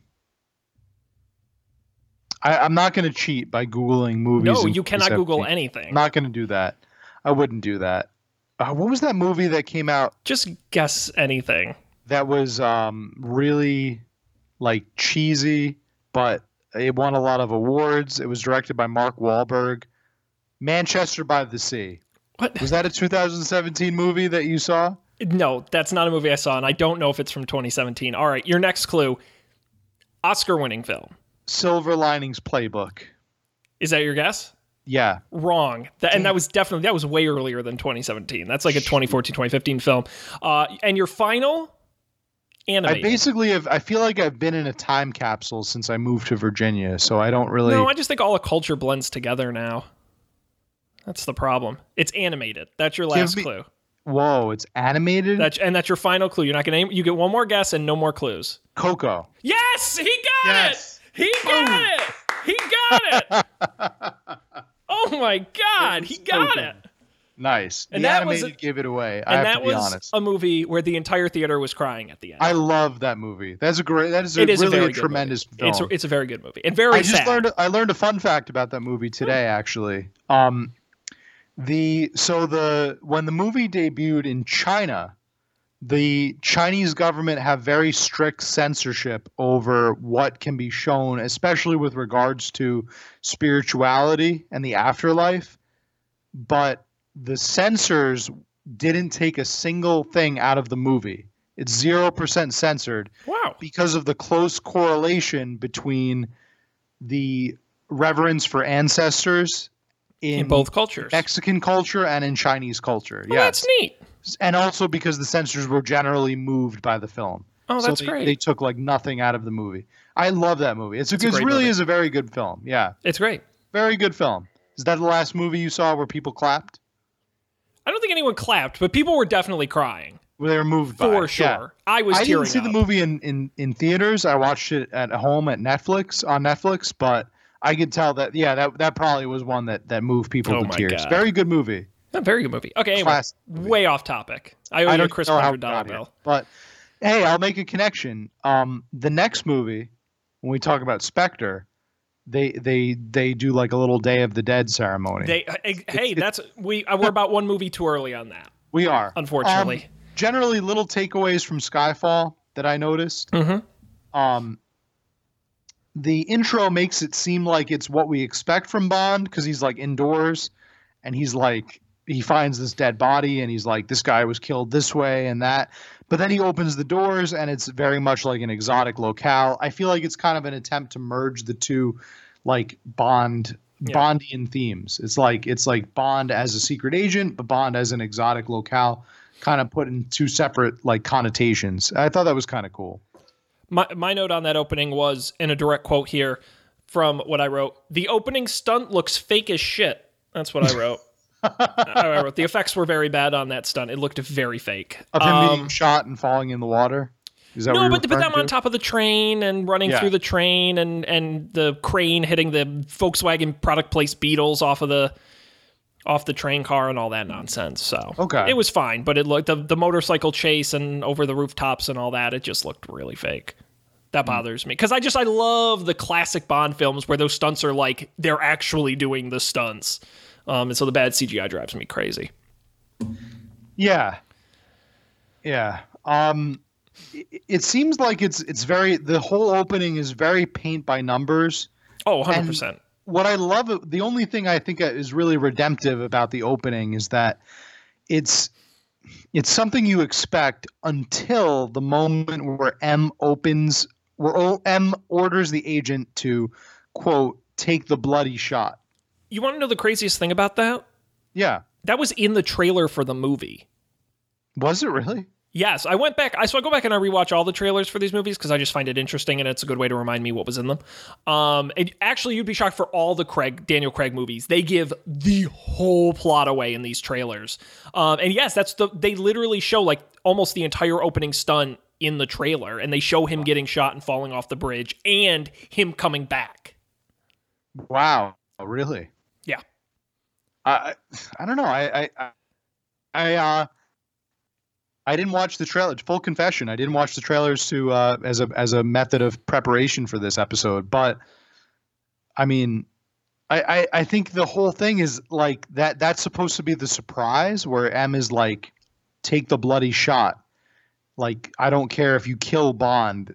Like, kill this other guy. I would rather you get the mission done. And it sets up this dichotomy between Bond and M that's necessary for the film, but has never really existed before, especially since the last movie ended with M saying, I need you back on the job, and Bond saying, I never left. Mm-hmm. You're right. A lot of these movies have to do with the relationship between Bond and M that have never really been explored before. I think when you get a star the caliber of Judi Dench, it's kind of a no-brainer, and she is like Oscar winning in this movie. I mean, she's so off the charts, but she's great in all of them. And I'm glad that not that there was anything wrong with the previous M's, but I think she had, it was a really great opportunity for her to show her acting skills opposite Daniel Craig. Yeah. And Ralph Fiennes, by the way, I think makes a great Inspector as well. So we'll get to that. We get introduced to a new M, Ralph Fiennes, toward the end of the film. It's kind of a little bit of a surprise, because we don't the path that M takes, I don't think is really expected or laid out throughout. But it is one of those things too, where it's like you don't bring in as big of an actor as him and have him in the movie, only to not bring him back for the next movie. Right. That's one of those like little movie cheats where you're like, he's sticking around. You know he's going to do something. He's going to have some big role, and it turns out he does take over as M. This is the movie that introduces us to the new Q, right? Yes, Ben Whishaw, the new quartermaster, who I think is very not good in this movie and much better in Spectre. Yeah, I think he has kind of a weird intro in this one. Oh, actually, I'm going to be honest. I actually did kind of like the museum scene. Yeah, you did? Where they're looking at the painting? It wasn't great, but I thought like I think it was a better idea to introduce him outside the lab and then introduce the lab later than it is to introduce him in the lab with the lab coat and all that. Like, if this is a different Bond for a different generation, then mix up how you're going to bring him in. I just think his character in this movie is a little too nerdy, a little too whiny, a little too shy, a little too whatever you want to call it. I think he's funnier in Spectre. I think he has more personality in Spectre, which is what I like. Yeah. I don't know. I thought that maybe it's just the actor choice. I thought was a little bit. He was a little self-serious for me for a Q. Like, I could get he's supposed to be very hyper intelligent, like a Q for a new age, but he lacked Desmond Llewellyn, the old Q was intelligent, but he was also lighthearted. Oh, he was funny. He was legitimately funny. Yeah. He had funny lines. He had funny scenarios he was put in. This one seemed like he was going for not like old Q was funny. It was like smart / funny, and this one is like smart / strange. Not quirky, but strange. Like he had quirks, but not. He wasn't like whimsical. He was just like, I've got some quirks to me.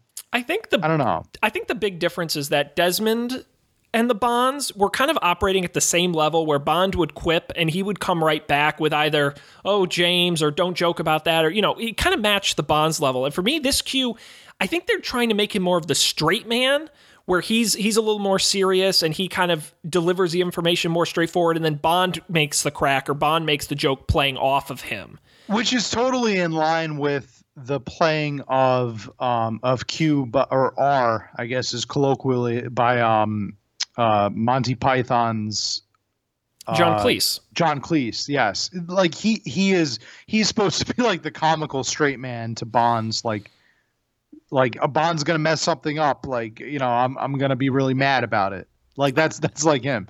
Desmond Llewellyn, I think it could go both ways. Like he could joke about it, but he could also be the straight serious type. But then that's the issue with this Q is you can't play a serious straight man against Daniel Craig, who is a serious straight man. That's the issue. I feel like this Q against like a Pierce Brosnan or Roger Moore would do better because someone in that relationship has to bring in the fun. It's a fun role. They do the goofy gadgets and shit. And by the way, they get away from the goofy gadgets in all the Daniel Craig movies. So you don't even have that fun element. And this movie has a problem. I think Spectre has it a little bit as well. Technobabble and hackers are bad villains in movies because they don't do anything. They sit at a computer, and there's a whole chunk of the movie where it's just Q at a computer, like, oh, it's a double encrypted code, and how are we? And it's like it's like poker. It's like it's not good to watch in a movie, like because it's just all code and shit on the screen. Yeah, that was a miss for me in these movies where Q isn't interesting because he's not doing zany stuff. Right. He's not designing any kind of like crazy invention I'm not going to get mad at Ben Whishaw. I don't think he's doing a bad acting job. I just think they've taken the role in a direction that doesn't match up to what it's been historically. Yeah, they do. They reinvent the role in a way that I don't fully buy into, I guess. No, but I do think he's better in Spectre because I think he's a little funnier in that. And I think because he's a little more fighting the system, going off the grid with Bond, I think it gives him more to do. So maybe a lot like we can dismiss the first Craig as, you know, we can kind of forgive him for his transgressions in the first Craig. Maybe we can forgive Q's for his first performance. Desmond was pretty unremarkable in Dr. No, if I remember correctly. True. Yeah. You know, you grow into these things. Yeah, you do. You do. I guess so. Yeah, this movie went in a lot of different places. I think they were trying to go back, you know, it was kind of like back to its roots, which was very similar to Casino Royale, which I guess they kind of was influenced a lot by Casino Royale, like going back to the roots of Bond. This went all the way back though to like Bond's childhood. Yes, like his life bold in an orphanage. Huge bold choice. Very bold choice, right? We've talked about movies like On Her Majesty's or License to Kill that have brought Bond onto a personal level, right? Like it takes the like deified version of Bond as a superhuman secret agent, super spy, and puts him on like a human level, either with his wife being killed or with his best friend being maimed. And this one brings him all the way back to the beginnings. Yep. Where the therapist mentions like, "What about Skyfall?" And Bond like walks out of the room, and he's like, "I can't even deal with that." It goes to a very like psychological place, I think, of his upbringing and childhood at the Skyfall orphanage. What did you think of that, Matt? I think this is the perfect time to bring up my controversial opinion of this movie. Oh, okay. My tweak. Let's hear it. Let's hear the tweak. In Skyfall. Are you ready? Let's hear the flaw. Yep. Okay. The sky flaw. The sky flaw. From the point in the movie where we're first introduced to our villain, Javier Bardem as Raul Sylvia, right? On that island, on that deserted island, right? All the way through where Bond escapes the hearing with M and they head for Skyfall. That it's probably about a 45-minute to hour-long chunk in the middle of the movie, right? Yep. That kicks ass. That whole section is awesome. Everything before and after it is not very good. That's my controversial opinion on this movie. So the only good part is in the middle? Yes. So the opposite of Casino Royale. Yes.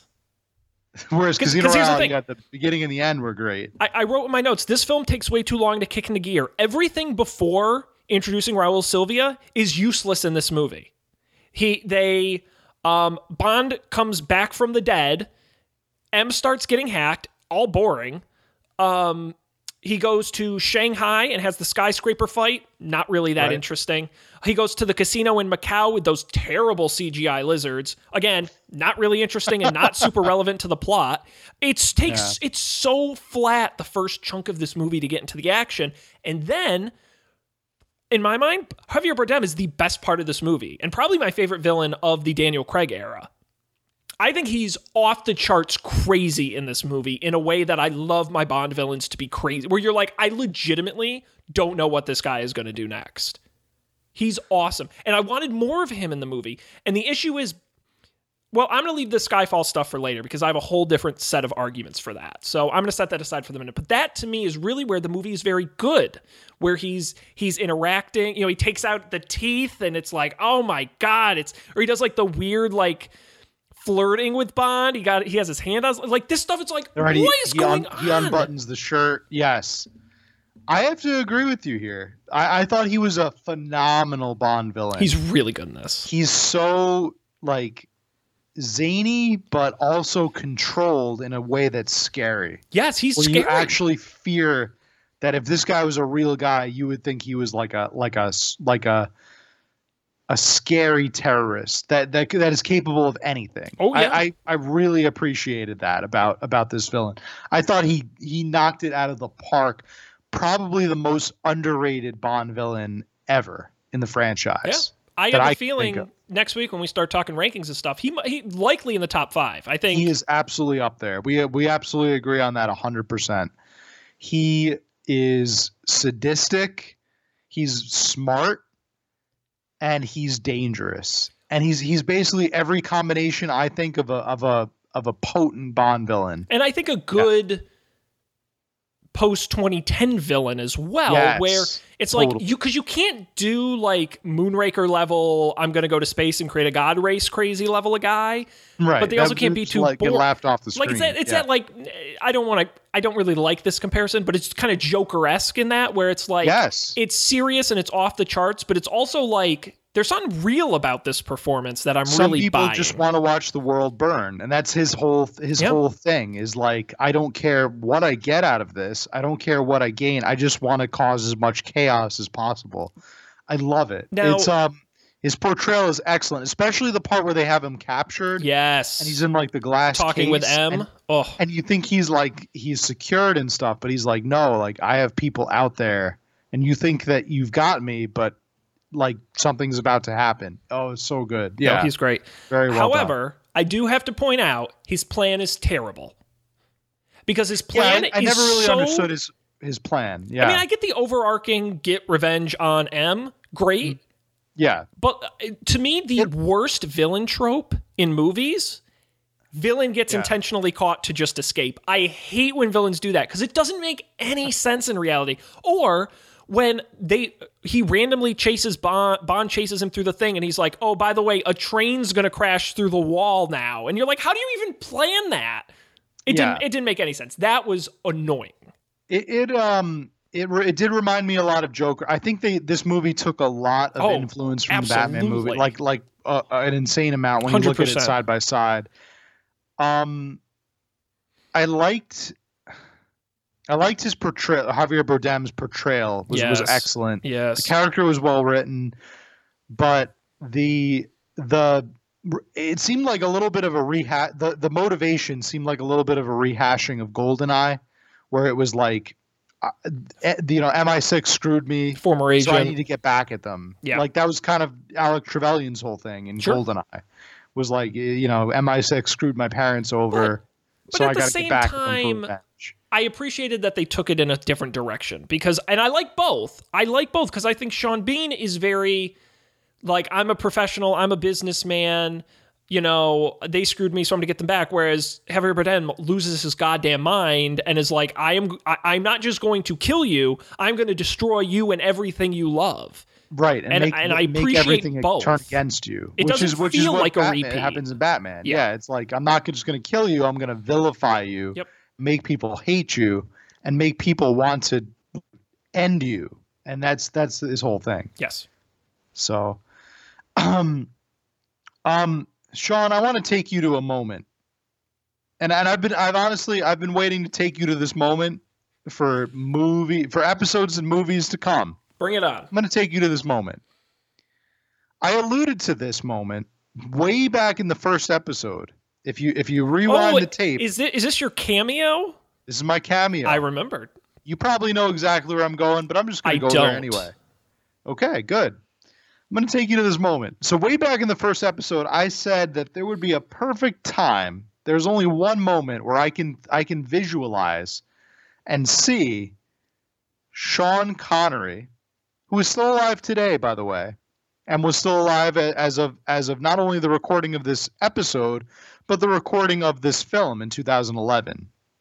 There's only one moment I could visualize him rewalking onto the screen to a tune of probably a universal applause across movie theaters across the world. Here's the moment. Okay. Bond and M travel to Skyfall, right, in Scotland, where they're going to be like secured. And all right, now you see where I'm going with this. Well, because there's only one other character. There's a moment. You see where I'm going. He's in the orphanage, and there's that old caretaker that shows up. Kincaid, played by Albert Finney. By who? Albert Finney. Albert Finney, who looks a lot like an aged Sean Connery. What do you think about this? That moment where Albert Finney like shows up with a shotgun, but they pan it from the ground up, and it turns out to be an aged Sean Connery. What do you think about that? Now, how cool would that be? Sean Connery's. You're not saying Sean Connery is like. Not as Bond. That okay, not in a like BS Star Trek way where they bring in old Spock. Okay. That would send people down like a loony bin. That drives me. But as the that's not what Bond is about. Just like as a little cameo, where like we know it's Bond, or we know it's Sean Connery, but he is the orphanage caretaker in like the Bond way. I don't know. I thought that would be kind of neat if they could somehow. I know it's unrealistic that they could secure like Sean Connery's rights. But I thought that would be kind of cool. You know, like as a Bond fan, as a fan of the franchise, how cool would it be to see Sean, like the guys holding the shotgun, they pan up, and then it's Sean Connery holding it. I think that people would go nuts. I would say if you're going to bring him in, I agree with you. That is a good. That's a cute way and a way that I think ties it all together. What I would say is, I don't think you need to do that, and also there's no need for it at all. It would just be pure fan service. He hasn't acted in a movie since 2003. Finding Forrester, was that his last movie? No, there was one after that. League of Extraordinary Gentlemen. Okay, that was his last. Yes. League of Extraordinary Gentlemen. Yes, but yes, I agree with you. I think that would have been neat. I remember mentioning it in the very first episode we did of these Bond films, and I still to this day really wish that was like brought into the film as a cameo moment. I thought it'd be kind of cool, like to tie it all together. What about? Like, oh wow, that's Sean Connery. Like it's come full circle now. You wouldn't do the same with Roger Moore? No, just because Sean Connery was the original. He was the original, and I think when you get to that point where you're introducing Moore, then it's like, well, why not bring in Dalton? Well, why not bring in Lazenby? Like, Moore is the original. It's good bookends, I think, but. Then again, they came out with Spectre the year later, so... He was in Spice World? Roger Moore? I didn't know that. Was he like their manager or their... No, he was the chief. The chief. I don't remember that movie. That's just what the description... Anyway, much off topic. Yeah. Okay. Yeah, I don't know. I thought that would be kind of a cool moment. I agree. No, I'm totally with you. Kind of bring him back. But they end up killing off M, classic character. Yeah. She kind of goes down with the ship in a way, right? Here's how I feel about the end of this movie. Yeah. I not that I like the M death, but I like the M death scene. I think, again, Judi Dench, holy shit, knocking the goddamn ball out of the park. This was her swan song. The writing was there. Get her a supporting actress nom. Jesus, it's she like was knocking great. The ball out of the park, but like when the ball is set up on a tee. To be honest, I mean it's a superstar, and I thought it played really well. And I'm not even that bummed because I do like these characters rotating in and out, and I think Ralph Fiennes makes a great M as well. So she had a run. She did very well. I'm not beat up that they killed her necessarily, but I thought the ending was good. However, I don't like the rest of the end of this movie for a key reason. I don't think the action stuff at Skyfall works great. First of all, it's Home Alone. They just do Home Alone, which kind of drives me mad. And I get they're playing it off as like, oh, this is real original spy shit. But no, it's just Home Alone. And two, Matt, the end of this movie is so visually dark. I cannot see what is going on in the movie. And it drove me. I was watching it and I'm like, why would you set your big action set piece at night in a place with no electricity? I didn't even realize this when. Did you see the movie in theaters when it came out? At midnight, yes, I did. I think I was asleep at that point. No, I'm kidding. The midnight. Okay, so I didn't really have a problem with it in theaters. It was better. On the rewatch, I have to say I had a big problem with that. I was like very, very put off by that. And I love stunts and I love explosions, but the explosions in this movie, especially all the shot squibs blowing off as they kind of just shoot the hell out of the Skyfall, nothing interesting is honestly happening. It's just a lot of, Craig running with a bunch of behind him. I guess the big explosion at the end is pretty neat. Yeah.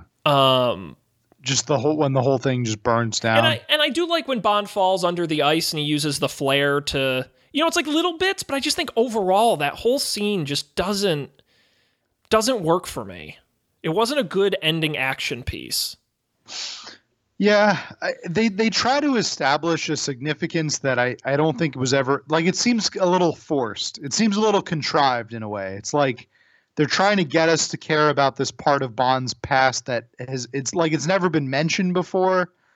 It's kind of it feels a little artificial. Like, we know Bond was an orphan. We know he grew up without his parents. We know that very much like Batman. We know that he was pretty much raised by the. Yeah, he's scared of bats, yes, and the Joker. He's a billionaire. It really is almost like somebody watched the Batman movies and was like, let's just make a Batman movie, but with Bond. Yeah, but here's the thing. But without his, like, whole backstory. Like, the backstory has to be purely invented for this movie. I would love to know your thought on this, Matt. I don't think we need the Bond backstory in this movie. I don't think we really do either. I think as far as the backstory goes, like, we know he's an orphan. It's established in GoldenEye that he was an orphan that grew up kind of like side by side with 006, and it's not, and he went to Oxford, but he was never really like an Oxford guy because he grew up from this like poorer class. Like, it's established there, but you don't need to go back. You don't need to like delve that back into it. It's not that deep. It just is not that deep. And I think this is part of the reason I didn't like this. Go that deep. Didn't like this movie in theaters as much as in the rewatch because I hadn't seen Quantum of Solace and I'd only seen Casino Royale once years ago. There's a lot of continuity stuff in this from the previous movies. And I think I didn't understand it. As someone who had basically never seen a Bond film, who knew very little of Bond as a whole, like, you really have to be invested in these 4 Daniel Craig movies to really get the full value out of them. You do. Which on one hand, I think is an interesting choice. And after now having watched all 4 of them, I liked some aspects of that. But as someone just coming in and watching one of them, I'm like, am I supposed to know who these people are? I can only imagine like the Q intro to somebody who's never seen a Bond movie before. Yeah, I just thought he was some annoying kid. It's just like, oh, this guy knows a lot about paintings and science. It's going to be the old guy versus the new guy thing. It was just odd. It does, and that's, I think, the downside to leaning so heavily on the continuity is you lose the value of standalone movies. Yeah. But that's Skyfall. What do you think of Adele's song? Oh, well, first of all, I've been spending a lot of time thinking about the music of James Bond. I got a playlist and I've been listening to it because I do think it's a very interesting part of all of these movies. Jack White and Alicia Keys, Quantum of Solace, which we didn't mention, not a great song. I do not like it. You don't like that song? I don't like that song. Okay. I like what they're going for. I think it's too overproduced. It doesn't sound like a Bond song because it's so overproduced. What do you mean by overproduced? It just sounds really produced. It just sounds very very technical. It's what I like about the Chris Cornell song is it just sounds like him on a guitar. I mean, there's really not a ton to it. Adele, same way. But with those guys, there's all kinds of effects, and then Jack White does like a weird guitar solo in the middle for no reason. And I don't know. It felt like an okay song, but not a great Bond song.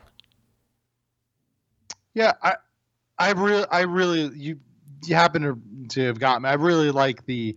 I know you do. Cornell and Adele, both of them. Adele's I think they did tremendous Bond songs. I mean, Adele won the Academy Award for Best Original Song for this. She did. It was tremendous. It's a no-brainer. I think it's kind of universal that it's a great Bond song. I don't think that Jack White's attempt was bad. No, I don't think it's bad. I agree. I don't think it's even like one of the worst Bond songs. It's probably not bottom 5. I'd say. Honestly, I think I have more to say about the visual effects of the opening scene for Quantum of Solace than I do about the song itself. I don't know about that. I think the visual effects seemed like they fit better with like a Bond video game. It seemed like it was very like graphically done in like a. Like I felt like I was like when watching the visual effects, it feels more like you're playing like a GameCube or Xbox game like for Bond than like watching the film. Maybe it's just because it's very different. Like the perspective is different from a regular Bond film intro music sequence. But yeah. I don't know. But I thought Skyfall had a great intro. Skyfall did. I think the music was great. It was very. And the visual I thought was good too. Yeah, the visual of Bond like sinking through the ocean floor and sinking through like all the depths and stuff, because it's kind of like getting to the core of Bond, which I think was like the I guess the main premise of the movie was getting to the heart of Bond. Yep. I just wish they did more with that. If they were going to go in that direction, then like why not make Bond's main villain like somebody from his past, like his twin brother or something? They saved that for Spectre. I guess they did, but it was in a different. It was a miss here. No, I agree. It was for someone from M's past. Yeah, more so. The very last thing I want to put on Skyfall before we move on to Spectre is this movie essentially reboots the franchise again. We've got a new Q, a new M, a new Moneypenny. Okay. James Bond has sort of exorcised many of his demons. To me, starting Spectre felt like the start of something new, quote unquote. And I think Skyfall sticks the landing on the reboot exceptionally well. Exceptionally. I got to the end of this movie and I'm like, all right, I'm already ready for the next one. Like, I'm like, all right, here we go. Like, all the pieces are in place. We spent 3 movies learning who Daniel Craig's Bond is, where he comes from, what he's been through, what he's motivated by. Now we can get into the real James Bond shit. I got really excited at the end. And I thought they did now that I've seen these 3 as a trilogy, I'm like, okay, I get it now. And I like what they've done. I get it. Even with the mismatch in Quantum, I'm like, all right, I get the continuity. This is working for me. Yeah, I was going to say, to me, it's like Casino Royale starts where we're just tracking the development of Bond as a character, like Bond from square one, all the way up to 00 status, all the way up to we see his first kill, we see his first like mission, how he kind of blows it, literally and figuratively. We see him move to more like M is putting a lot of faith in him, a lot of trust in him. He's got like the big score where he can't fail. That's Casino Royale. And then we move to Quantum of Solace, where he takes a little bit of a revenge route, but he knows when to stop himself. Like he ends it at the end with like, I didn't kill him. I pushed him to the edge, where it's like we kind of, by the end of Quantum, I think we're established. The Bond character is kind of set in stone. Yep. And then that's where Skyfall begins, with this Bond character established. But now it's his relationship to the other people around him that has to be reinvented. With the loss of M, and with the loss of M, the recreation of a new M, a new Moneypenny, a new Q. It's like all these people around the Bond that has now been recreated. Yeah, which is pretty neat. It's an interesting and unique way to revamp your franchise, to restart your franchise. Basically, I think we can agree that all 4 of these Craig movies. I know we haven't gotten to Spectre yet, but all of them are probably better than Die Another Day, right? Would you agree with that? You know, what was your sort of fake award you made for effort? earlier. Oh, for Quantum of Solace, my booby prize. Your booby prize? I give a special booby prize because I like just how stupid Die Another Day is. Yeah. So, to be fair, but in terms of being a movie, yes, no, they're better. Look, they're better as a set than individually. I'm going to come right out and say that. If you said the Roger Moore films, they're better individually. Don't mix and match the Moore films. But these movies make a better set. If you're like, here's Quantum of Solace, it's a standalone movie. I'm like, that's not a very good movie. Even Casino Royale, I have issues with. Yeah. But once you put them together and you see what you're right. It's like a 6-10 whatever hour movie. Is really what you're getting here. But I think I really want to talk about Spectre because I would argue there is carryover, but there's also not. And I'm kind of annoyed at the carryover in this film because they should have just shut that shit down at the end of Skyfall. But Spectre 2015, as we mentioned, 148 minutes, very long, made $880 million at the box office. Daniel Craig is back, and we've got a whole new set of characters, Matt. What did you think? I want to start with the opening of Spectre. Dia de los Muertos. Fun fact: it took place in the scene took place in Mexico City, where there is no major Day of the Dead parade. They actually made that up for the movie. Yeah. However, okay. Following the movie, they actually started a parade. And the idea came from the movie because people were like, why isn't this a thing? And then like the year after the movie came out, they had the first ever parade in Mexico City. I really like that. Yeah, it's a nice story. It's kind of cool. Yeah, like they kind of left an imprint on them. I was going to say that the two things about the intro. Number one is that it's the very first intro we get that starts with just a block of text. Yes. It says the dead are walking. And that was kind of jarring from a perspective of a Bond movie. I don't really know where they got that idea from to start it with like a text box. It almost reminded me of like a hearkening back to maybe like silent films that used to have like text boxes and then they would show you like actions. That was kind of cool. The second thing is that it reminded me a lot of Live and Let Die because of all the, the skeletal imagery and absolutely. That was I thought it was interesting. A lot of it was kind of like Live and Let Die merged with Spy Who Loved Me, right? Because it had like the helicopters.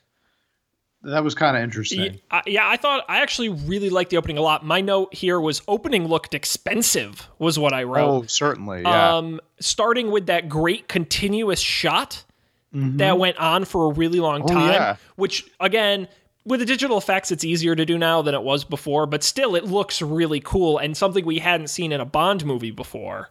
I might be putting you on the spot here, but was this movie out around the same time as Birdman by chance? I will look that up, but I'll also say I kind of sense like I sense like a theme with these movies where it's like they're just copying Casino Royale, Born Identity, Skyfall, the Batman movies. It's like they just catch influences of the popular movie du jour. I agree with you, and lending credence to your theory is Spectre came out in 2015, Birdman in 2014. Okay, but at the same time, I just think instinctually I'm like, I don't know. Like, what are the odds of that? I mean, I don't know. I think they're pretty good. It's a good theory. It seems like the people that made this movie saw Birdman and they were like, oh, a whole movie based around essentially one continuous shot, and it won a bunch of awards. Like let's investigate that. And we'll do that for our opening shot. I'm not saying it's bad. I'm just saying it's kind of interesting to point out. Like it used to be that Bond was kind of a trendsetter, and now it's kind of the opposite. That it's whatever's in. The Craig one is the Craig series, and it's not because of the actor at all. I'm just labeling it. No, it's the way they're written. Right. It's like now we're taking on the identity of other movies. I find it very interesting. I'm just waiting for there to be superheroes in the next one. Right. Thanos shows up, and he's the new supervillain for the next Bond fighting Thanos. I actually would be very on board with that. Right. The villain he's trying to reduce the world's population, and he's going to do it with a snap of his fingers. Yeah. Now, I also thought the helicopter action was super well shot. I got to give credit to director Sam Mendes, who also did Skyfall before it. I think he did a really nice job with that helicopter fight. Felt like a more classic Bond action scene. And I enjoyed it very much. So I thought the opening was really good. Yeah. Yeah, it was. It seemed like a merging of a lot of flavors of Bond all at once, which I don't think was a bad thing. I think it was generally pretty good. What do you think of the opening, the title theme? Okay. Sam Smith, Writings on the Wall, is unequivocally a bottom 5 Bond song. I mean, it's bad. It's bad. It's truly bad. It's beyond forgettable. I wouldn't say it's bad. Lulu bad, but I would say it's Madonna bad. Die Another Day? Yeah. I'm trying to think of my bottom 5 here, but it would probably be those, Lulu, Die Another Day, this song, Sheena Easton, You Only Live Twice. Yeah, was that Sheena Easton, or was that I thought that was I'm mixing them up, aren't I? I don't know. I thought that was Sinatra. Oh, For Your Eyes Only. For Your Eyes Only, you're right. Yeah. For Your Eyes Only. Yeah, that's not a good one. No, it's very forgettable. No, if you're referring to You Only Live Twice, that I think that was Tomorrow Never Dies is very bad. Oh no, I don't even remember Tomorrow Never Dies. That was that's Sheryl how bad Crow. it was. Tomorrow Never Dies. It's bad. Yes, so forgettable. So GoldenEye, I didn't think was great either. I thought it was okay. Tina Turner. Tina Turner's GoldenEye. Yeah, I thought it got the job done. But God, Madonna, die. That was weird. God. Yeah, it's really bad. Okay, unsettling. Anyway, we're getting off topic. And then the tentacle sex opening. Yep. Where the ladies are getting covered with the tentacle. I thought it was fine. Sure. I thought the graphics were fine. The song was very. I'm like legitimately upset it won the Academy Award and Golden Globe that year.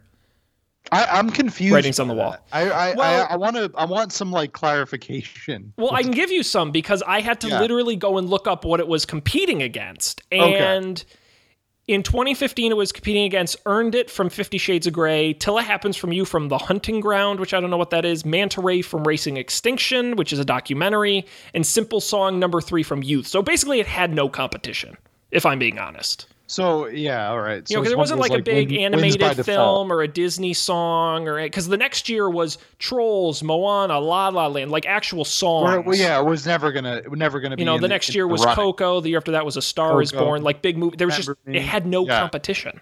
Mm-hmm. Unfortunately. Yeah.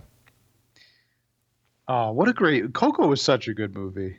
It really, and the shame really was phenomenal. And Pixar does this, and the reason movies like Coco don't get enough attention is because you can't make toys out of Coco. That's true. There's a reason why they've made 3 Cars film or Finding Nemo films. It's because they can sell a crap ton of merchandise for that. Cars is literally toys. Like that's never thought of that. Toy Story really is literally toys. You can't make toys out of it. Yeah, but it's Coco, and what's the other? It's like Up. And like even WALL-E to some degree, it's like you can't make toys out of these movies. That's why Disney doesn't care about them. Yeah.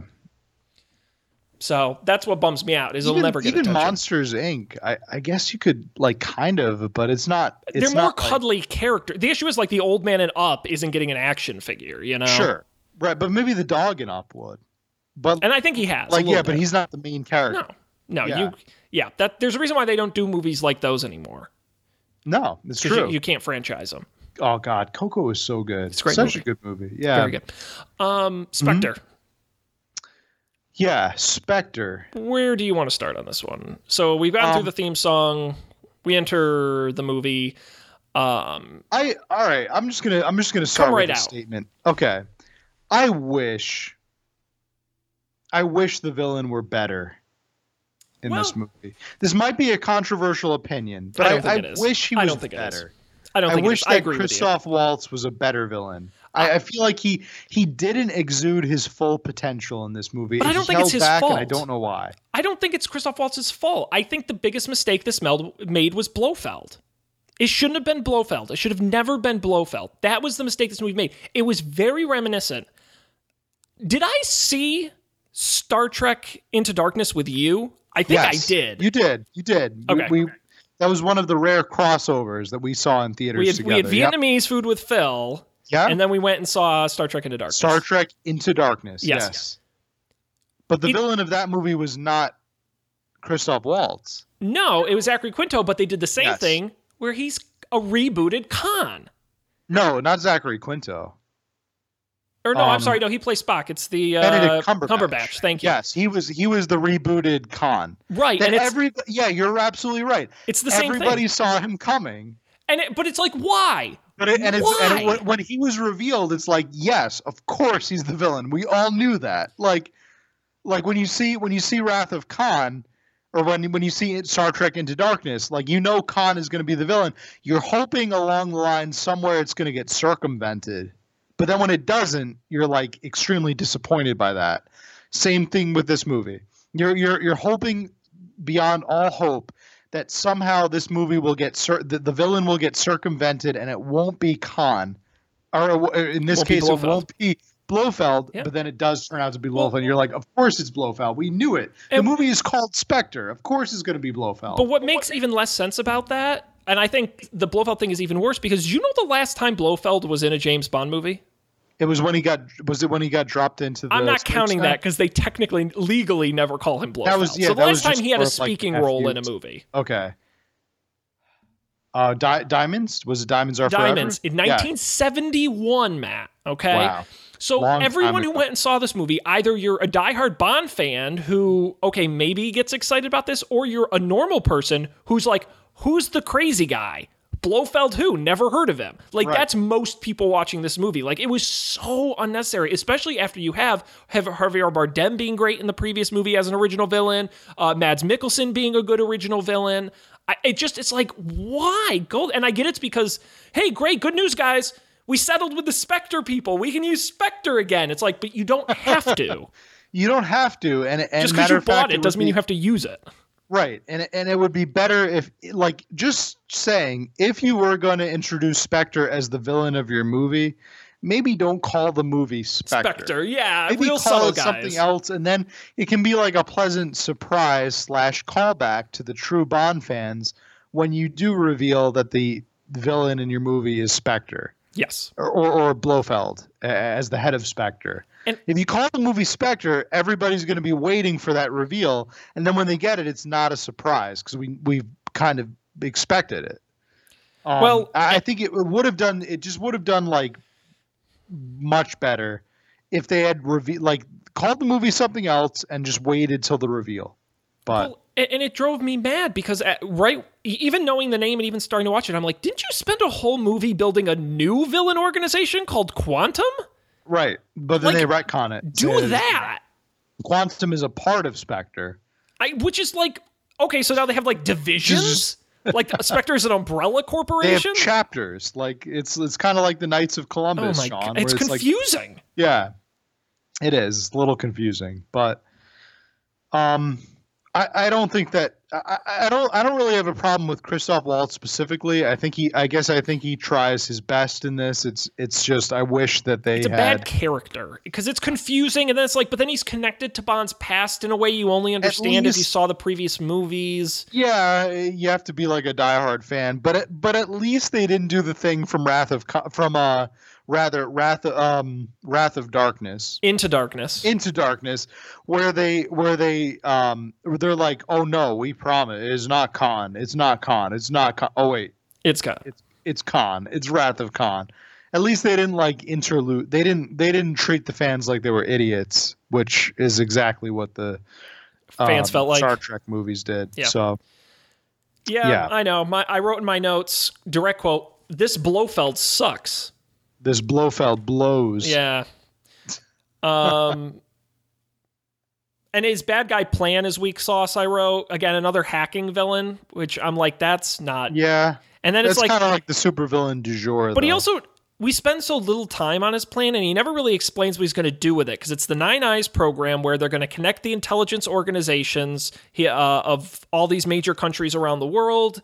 Blofeld has an inside man at the British intelligence, C, as he's called in the movie. I think that character is a little underused as well. Who's the actor who plays him? Andrew Scott, who I thought would have been better. You may know him from BBC's Sherlock.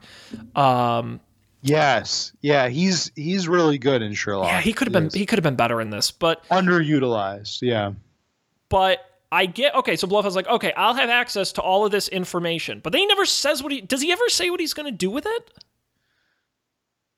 other than be powerful and do bad things? He's just he's gonna take his bad guy organization and spread it over the MI6 like influence.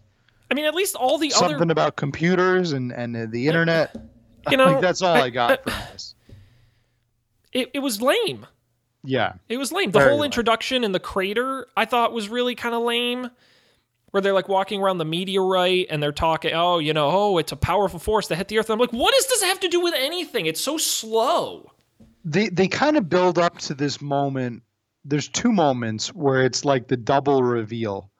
Like the first reveal is you see like Christoph Waltz's face is like shaded out. He's in like this like covert meeting, and Bond is like spying on him. And you like you want to like maintain some kind of mystery, but the name of the friggin' movie is Spectre. Like, this guy is going to be the head of Spectre.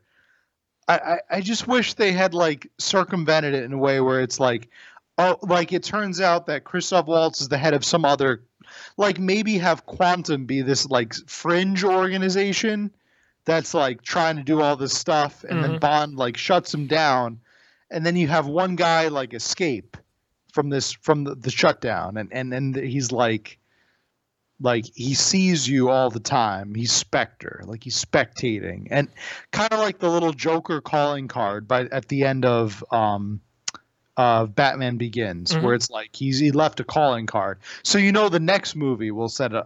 That's just like I guess a simple way to circumvent it. But when you call the movie Spectre, like you know what's coming. You know that. Like the whole movie's basically been spoiled for you.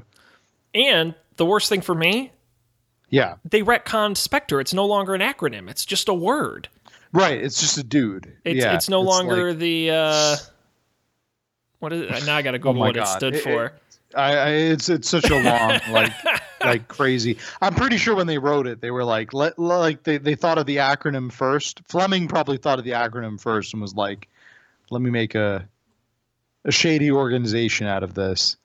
It's like Society for the Prevention of. No, I gotta look it up. Of a whole bunch of stuff. Spectre. Boy, a lot of things are called Spectre, isn't it? Spectre, an evil organization. The Special Executive for Counterintelligence, Terrorism, Revenge, and Extortion. Okay. Not great. Anyway, okay, so I agree with you on everything we've said. I want to say something nice about the movie. Okay. If I may. Because I didn't think it was bad. I thought it had good moments. I liked some of the action in the movie. The Aston Martin chase that they did throughout the city. And what was it? No, it wasn't Venice. It was no? Where was that? Earlier in the movie. I don't remember. But I thought it was good. Daniel Craig was really quippy. They did some jokes, like where they had the switches in the car and one said like air and he flipped it and like the air conditioning turned on or whatever. Like I thought some of that was actually kind of funny. And I liked in this movie the team up of M and Q and Moneypenny and Bond, and they had some funny moments and they had some serious moments and they were working behind the scenes and it was them against the world. I thought all of that worked really well in this movie. That was the part I really liked, the funnier moments. It felt more James Bondy in that respect, as they were working together against the system. So that was probably my favorite thing in the movie. I also got to shout out Dave Bautista, who played Mr. Hinks in the film, had one word in the whole movie. He didn't talk the whole movie, but the action was great. The fight scene on the train I thought was very good. It was shot very well, very exciting. And so that part was good as well, I would say. Yeah. Honestly, I don't really remember too much about this movie. Sure. Besides like the major reveals. Like I like the end. Do you think was there a callback to Man with the Golden Gun? Remember when they first, like when the Spectre reveal is kind of solidified? Mm-hmm. Where like throughout the movie it's like, no, he's not Spectre, he's not Spectre, he's not Spectre, and then you get like he's Spectre. They're in like a fun house kind of thing where it's like there's little signs that are pointing in like his direction. Oh yeah, in the soon to be demolished MI6 headquarters. Yes, I got like there was some kind of callback to Man I with could Golden see that. Gun. I could In see that, like, Man with the Golden Gun runs like a fake museum type building, and I don't know. I kind of saw like some kind of callback to that. Funhouse mirrors and I could see kind of what it was reaching for in that respect, but again, you name your movie Spectre, like you know what's coming. I want to hit on a couple quick things before we begin to wrap up Spectre. Let's talk about Dr. Madeleine Swann, the daughter of Mr. White, the Bond girl of the movie, played by Léa Seydoux, French actress. Matt, this was one of those Bond... So there are Bond movies where Bond has sex with a girl and forgets about her, and then there are the Bond movies where Bond has sex with a girl and then they fall in love. A Vesper Lynd type. Apparently this is one of those movies. They fall in love. I would argue there's never been a Bond film where I thought the falling in love was earned, including this movie. I didn't think it was with Vesper. I didn't think it was with Madeleine. Because it's kind of, they don't do anything that proves to me they should fall in love and it would get Bond to retire, but whatever. She plays a major role in the film, and by the way, has been confirmed she will be returning for the next Bond film. Is that so? Yes. Okay. They've already announced her casting. Okay. That's never happened before, right? That's kind of like unprecedented. I mean, I wrote in my notes, I said, how is it that 4 movies later and we're still talking about Vesper? So it's not that she appears in the later movies, but she definitely does have carryover. But you're right. Otherwise, it's pretty rare. Oh, I don't know if that's a good idea. I feel like most people, besides us, who had to watch these movies and like do research, I think most people have kind of moved on. Well, is that fair to say? I think probably next week. I don't think tonight, but next week we're going to talk about Bond 25, the next Bond film. Yeah, but what we know about the plot is that Bond's on vacation in the tropics. That's all we know. And a scientist has been murdered or something. He goes missing, and Felix asks him to help investigate. My guess is that Swann is at least in the first part of the movie on that vacation. The question is, how far into the movie does she last? He's on vacation, and I think he's also retired, right? Like he's semi-retired, something like that. Yeah, something like that. Like an extended vacation. Yes. So the question is, how much is Swann involved, right? Okay. She could be for just the first 10 minutes and, they pull a Tracy and make her disappear. She could do half the movie, the whole movie. I don't know. That'll be interesting to see. Yeah. I don't know if it's a great... I mean, we'll talk more about this next year, but next episode. But I don't know if the next Bond film, which I think is scheduled to release next year, if that's such a great idea to rehash the Lynd. I mean, they're triangle. They're gonna keep doing it until they get bored with it. I mean, they show no signs of stopping. It's been what, 6 years since the last? It's been a long time. It'll end up being about 5 years since Spectre. 5 or 6 years. Yeah. By the time the movie comes out. Yeah, but the weird thing is they keep ending these movies like they're rebooting. Like they end Skyfall, and they're like, all right, it's a reset, and then they don't, and then they end Spectre, and we can talk about the end of the movie where Blofeld is on the bridge, and on one end you have M, and on the other end you have Dr. Swann, and he has to decide whether or not he's going to execute the heavily injured Blofeld. He chooses not to shoot the gun. And again, it's a reset. It's a reboot. And I'm like, but are you actually going to reboot? Are you actually going to, he's a different man now? They can't quite decide. I don't know. We'll have to find out next week with our Bond 25 episode. Yes, indeed, Matt. I think that just about wraps us up on Spectre, unless you have any other thoughts. No, that's about it. That's about it. A fine film. Sure.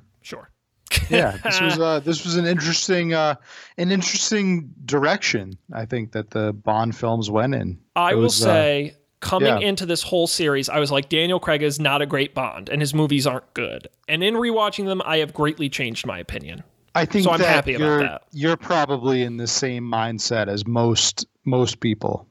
Most people. But again, you have to see all 4 for it to really, or at least the first 3 for it to really be good. I feel like you lose a big chunk. Yeah, it's curious in that way. where it really does seem like it kind of like one flows into the other. But then again, Skyfall, the highest grossing Bond film ever. I think Casino Royale is number 2. I mean, that's also the rise in ticket prices, but still, they're successful, no doubt about it, and they're going to be bringing back another one. I have to say, in closing, like what an accomplishment by these. Like they didn't just continue Bond into a new age, which they easily could have, but they reinvented Bond as a character, which took a lot more work and a lot more kind of bravery in a way.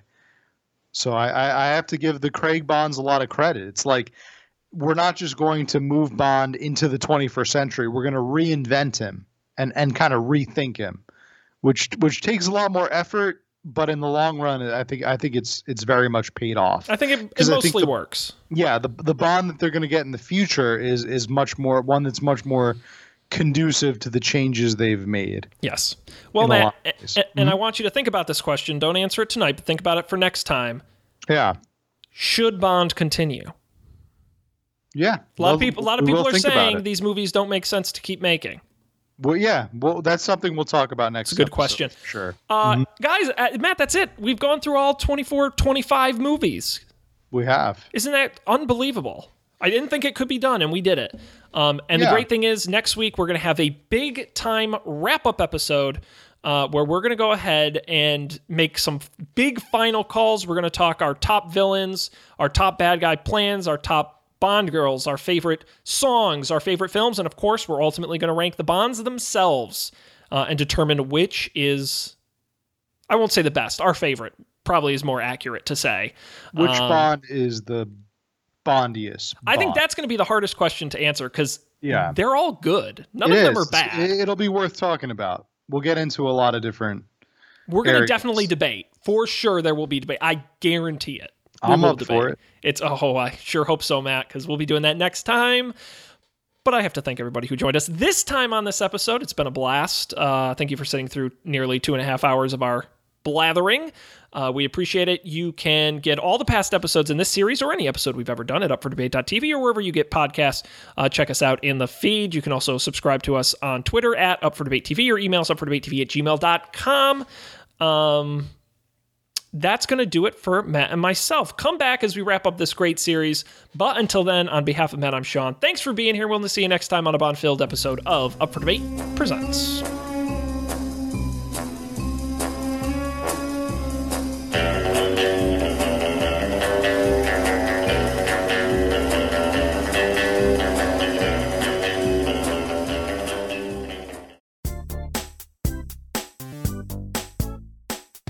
This has been a Coffee and Beer production, executive produced by Matt Mariani and Sean Jennings. To learn more, visit coffeeandbeer.tv.